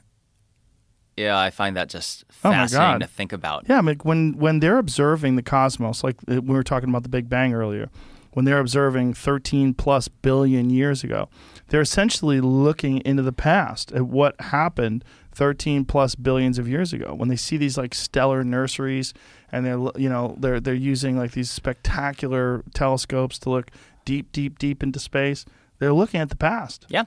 So that's like an idea for a time machine, is that if there was some way to travel vastly far distances, let's say like a wormhole of some kind. Yeah. And then you stopped and turned around and looked at Earth and say you had the abilities for enhanced magnification of some kind, wouldn't you technically be watching the past then? If you could get ahead of it, I'm saying, if you get ahead of the speed of light somehow and then turn around and look, and then you'd be seeing Earth from, say, 1,000 years ago or something. You would have to figure out a way to get instantaneously so far away that the light that comes from Earth, but if you could see that good, wouldn't be the light anymore, right? Would it? Well, I mean, I don't know. It's not my world. But if I could go back in time and see any era, I think Egypt during its prime would be the era that I would look into. 100%. Because if you look at all of what we know about ancient civilization, whatever's left, whatever's intriguing, all the amazing sites that archaeologists have explored, that's the one that's the most what the fuck. It is. I would do if there was one thing I could go back in time and look at, I want to see what was going on then. I want to see the construction, because then it would answer many, many other questions. Yeah. That one thing alone would answer so many other things. Have you been to any of the Mayan structures? No, just Inca stuff in Peru. Mm-hmm. But I do want to go down to central Mexico. I want to do that next. I want to go to Chichen Itza. I've been there. Yeah? Yeah, it's pretty amazing. They don't let you walk up on the things anymore. I think one of the Jake Paul or someone fucked it up. Didn't they fuck that up? Didn't someone like... I know one of them I think did. Wasn't maybe someone filmed a music video up there or something? You want to hear something? Some pop star or something? Well, you can't climb the Great Pyramid of Giza anymore. You want to know why? Why? There's this French couple that went up there and they fucked on top of the Great Pyramid. Nice. And they uploaded the video. For everybody? Oh yeah. And there's been some other incidences too. Like someone went up there and like bra titless or whatever, and like that really upset them. But you can see a picture. I haven't seen the porno, but like you see this couple. It's like a snapshot of literally these two naked people on top of the Great Pyramid in the night sky. Yeah, good for them. Why not? But they fucked it up for everybody else. Yeah. But the Chichen Itza is really amazing. And when I went to Chichen Itza, they really had no idea what happened to the Mayans. This was 20 years ago. But now they're reasonably sure they were wiped out by disease.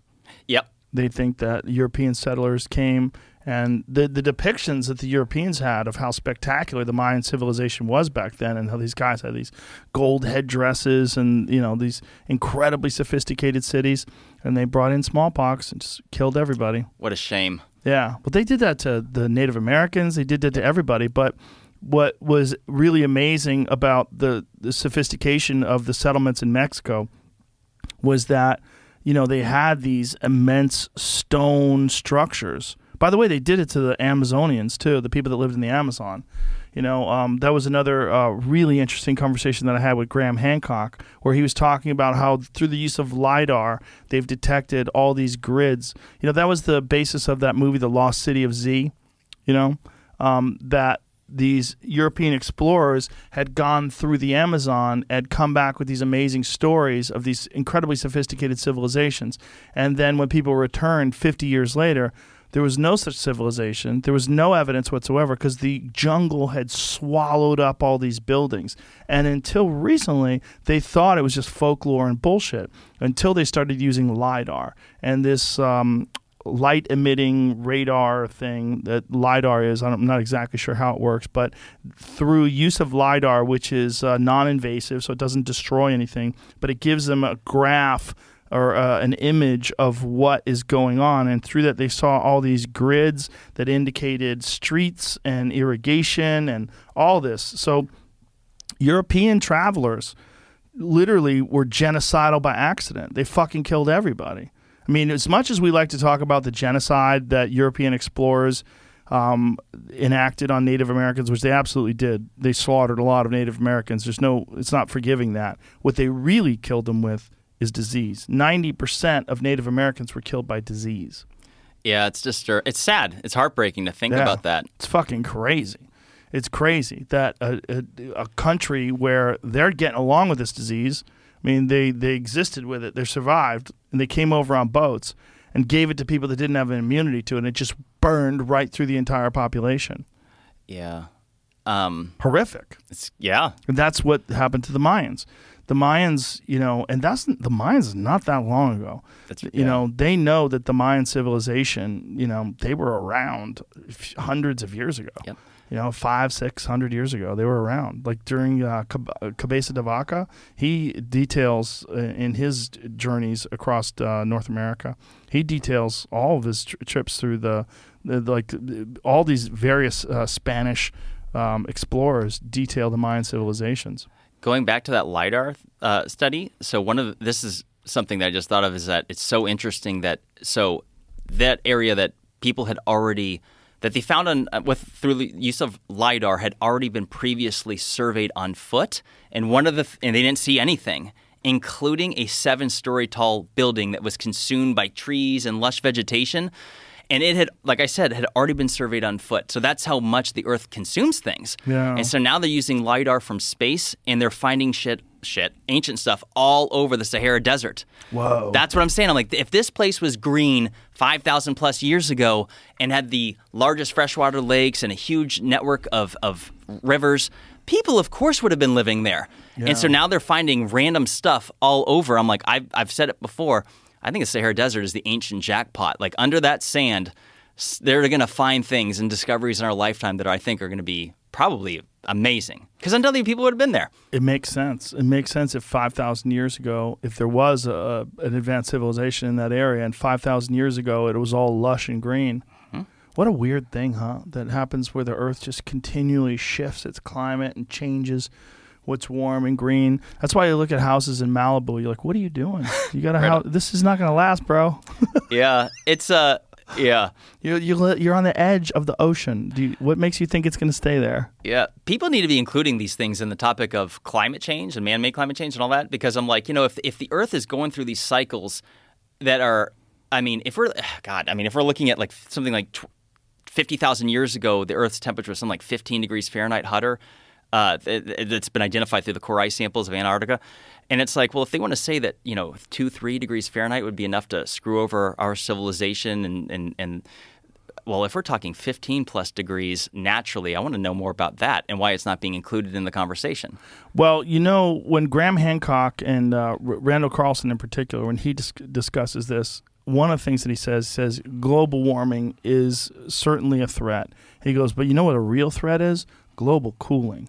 Yeah. He was like, global cooling is way worse. He's like, global warming essentially makes more plant life. You have that's the thing that's going on where we talk about like increased CO2 in the environment.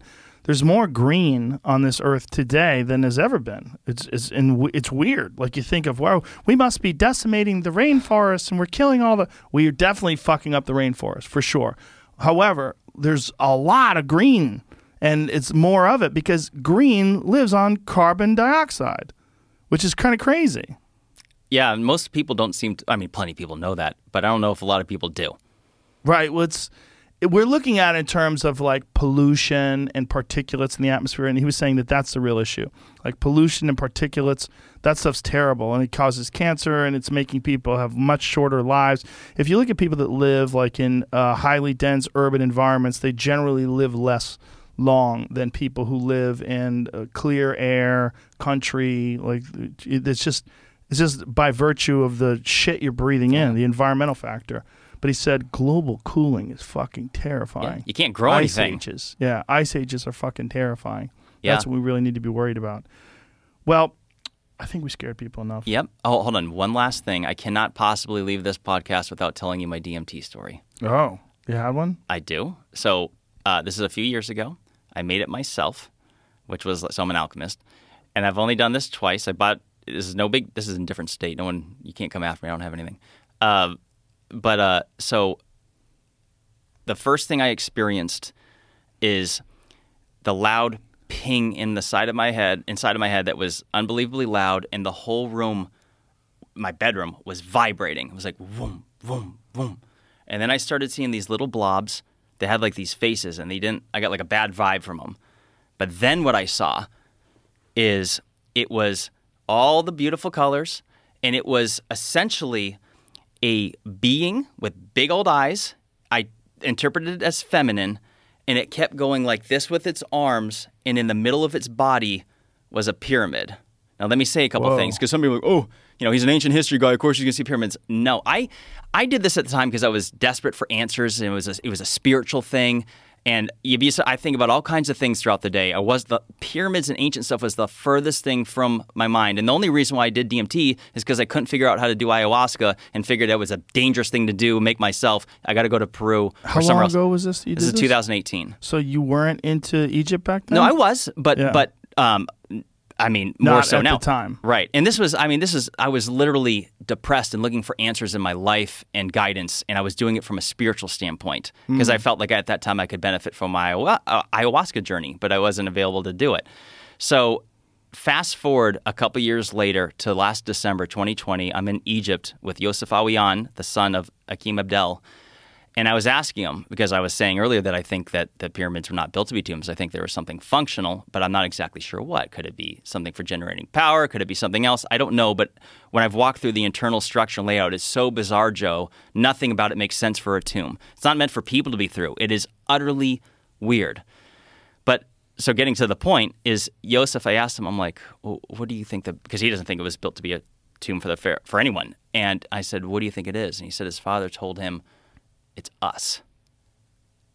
And I instantly, the first thing I thought of was like, because I could never explain, I didn't understand why I was seeing in my little DMT trip that it was a pyramid in a body, and it was going like this. It was like Explain to people who are listening. So imagine folding out my two arms in front of me, palms up, like it was showing me something. Over and over again it was doing that? Yes. And the pyramid of all the colors was just in the middle of the body. And then when I go to Egypt, he says it's us. And What does he mean by us? I don't know, Joe. That's what his father told him, and I have no idea. So it makes me wonder. I'm like, is the pyramid some sort of code in itself that the construction of it and the math and everything behind it equates to something that explains something about humanity? Or, and this is a wild idea, and it's nothing more than just an idea, but I look at the fact that across multiple continents around the world, there are different ancient civilizations that talk about us living to be hundreds and even thousands of years old. It's not just the Bible. It's the Sumerians. It's even Native Americans. There's different cultures around the world that had said the same thing. Now, that doesn't mean that that's true, but like, what if? Because some people think that, well, you got to keep in mind that the Nile River was once 8 miles closer to the pyramids and went right up to the steps. So, for example, when you brought up earlier with that boat that was found literally right next to the Great Pyramid, the water went up to the steps virtually. It was right there. So some people argue that water was moved through the pyramid and had something to do with oxygen. And these are just wild ideas, by the way. But like, what if it was something for DNA restoration? Because if it was possible for people to live to have been thousands of years old, which I have no idea, but if that happened, let's say, because it's like, if these pyramids were not tombs, then what were they? If the water went right up next to them, that makes me think maybe it had something to do with generating power. And I know that sounds crazy to some people if we're talking about a stack of bricks and stones. Like, what are you talking about? But I encourage people to look at the internal structure and layout of the pyramid. You can just Google image it and look at the map. And when you walk through it, Joe, it's utterly bizarre. It's not made to be walked through. You got to keep in mind you're seeing it as it is today with these boards, these planks, just so you can walk through it. Like, you go through this 300-foot long shaft that's like 3x3, and then when you get up to the Grand Gallery, or so-called Grand Gallery, it's the same thing. It was like smooth like a slide. But generating power, how? Is there a speculation? So there's a gentleman named Christopher Dunn that we saw. He was in one of the articles that was brought up earlier. He's the one that developed. He wrote a book about it, and it's called The Giza Power Plant. And some people have theorized it had to do with separating hydrogen from the water or something. These are wild ideas. I can't speak to it much because it's kind of it's hard for my brain to wrap around. I'm like, I don't know what they're talking about other than that. But I can look at it and think that like, this thing is unbelievably different than any type of Egyptian burial site. For example, the Valley of the Kings is obviously a known place of burial, and it's wall to ceiling covered all over in glyphs, paintings, beautiful stuff. All the mastabas around the pyramids, same thing. Every known burial site for anything the Egyptians is covered in wall art, and it looks like a burial site. Whereas there's not one single glyph in any of the pyramids whatsoever, other than the Pyramid of Unas, which has some beautiful paintings, but it was done. This is a thing people don't mention. It's over plaster. It wasn't on the stone. So you see the stone, which is spectacular, and there's plaster over it, and it looks, honestly, and I don't mean any disrespect, it just doesn't look good at all compared to the structure itself. So somebody probably did that later on. Yeah. So I mean, it's worth mentioning, and I want more people need to explore this. That there's almost zero evidence to even suggest that it was a pyramid. The reason why people think it is today is because we were taught it in school at a young, impressionable age, and we weren't even explained any of the details. Never mind that there was no mummies found. That could be explainable by looting. But if you bring up and you see the structure itself, it is so bizarre, and to me, I think it's just above us. So bizarre in the way the tunnels were created and these shafts that go up and down, and it doesn't look like something that was designed for people to move through whatsoever. It's so strange, Joe. And so this guy's book, does he speculate? Does he have a good explanation? He thinks it was. He posits that it was a power plant. Right, but for what? That's a great question. Like, how did it generate power? Through water? From what I gathered, it was the running water through it, and you were able to separate the hydrogen out of the water or something to that effect. Huh. And do with it, I don't know. That it was something. It's all that who knows shit is like, it goes out the window when you look at what they did do. Like, you can make all you're like, well, who knows what they did. Look what they did do, though. Yep. Look what they did do. Look at this 2,300,000 pound or 2,300,000 stone structure that is just pointed to perfect due north, south, east, and west. Like, what do they do? Who are these people? What do they do? Yeah. How the fuck do they do this? It's one of the funnest mysteries, and this is the one thing I've seen, because when I was talking earlier at the beginning of this podcast, what topics do I want to talk about? These are one of the ones that make me most happy, and I remember thinking, it's positive. I'm not debating abortion here. I'm debating the pyramids, and it's so funny, Joe, because it's quite a sensitive topic. Whether it's Atlantis or the pyramids, even suggesting something alternative comes with so much backlash. It's quite interesting, but it's supposed to be fun. It's interesting, and I just can't help but think about that DMT experience that was showing me that, because I'm like, when he said it's us, and I don't know what that means, I'm like, I think there's something there, because what I saw, I don't know. It really made me wonder, because I didn't think much about it for the couple years after that. I told my brother about it, and he's like, well, that's interesting. And I kind of it's not that I forgot about it, but I was like, I don't know. I guess it's just my brain that developed it was just imagination. Who knows? Yeah. Who knows? Yeah. Thanks for being here, man. Joe, gotta wrap this up. Tell everybody one more time, it's Bright_Insight on Instagram. Yep. Bright Insight on YouTube. Yep. Bright Insight, 2 words. My name's Jimmy, and it's all kinds of fun topics. Follow me on there. And Joe, I have to say, thank you very much. I couldn't have been more flattered that you invited me on. And my pleasure, dude. Thanks for being here, and thanks for putting out such interesting content. Yep. You've got a lot of really cool shit on your YouTube page. One last thing, we're wrapping up. I just want to tell to anyone out there, get off the couch. It's surreal to me that a handful of years ago, Joe, I was on the couch, unhappy in life, and in watching Joe Rogan podcast, and now here I am sitting across from you, and all I did was decide, and it wasn't easy, but I made choices and changes in my life, and next thing you know, I find myself traveling to these sites, being on your podcast and other things. And I just want to tell people, if there's only one message, is that because in the short term, people are going to have to get creative to make money in the near future. I suspect people more than ever are unhappy with the direction of their lives, corporate work, and everything else, you can make changes. You can do it too. Get off the fucking couch. Thank you, Joe. Get after it, people. Bye, everybody. Bye now.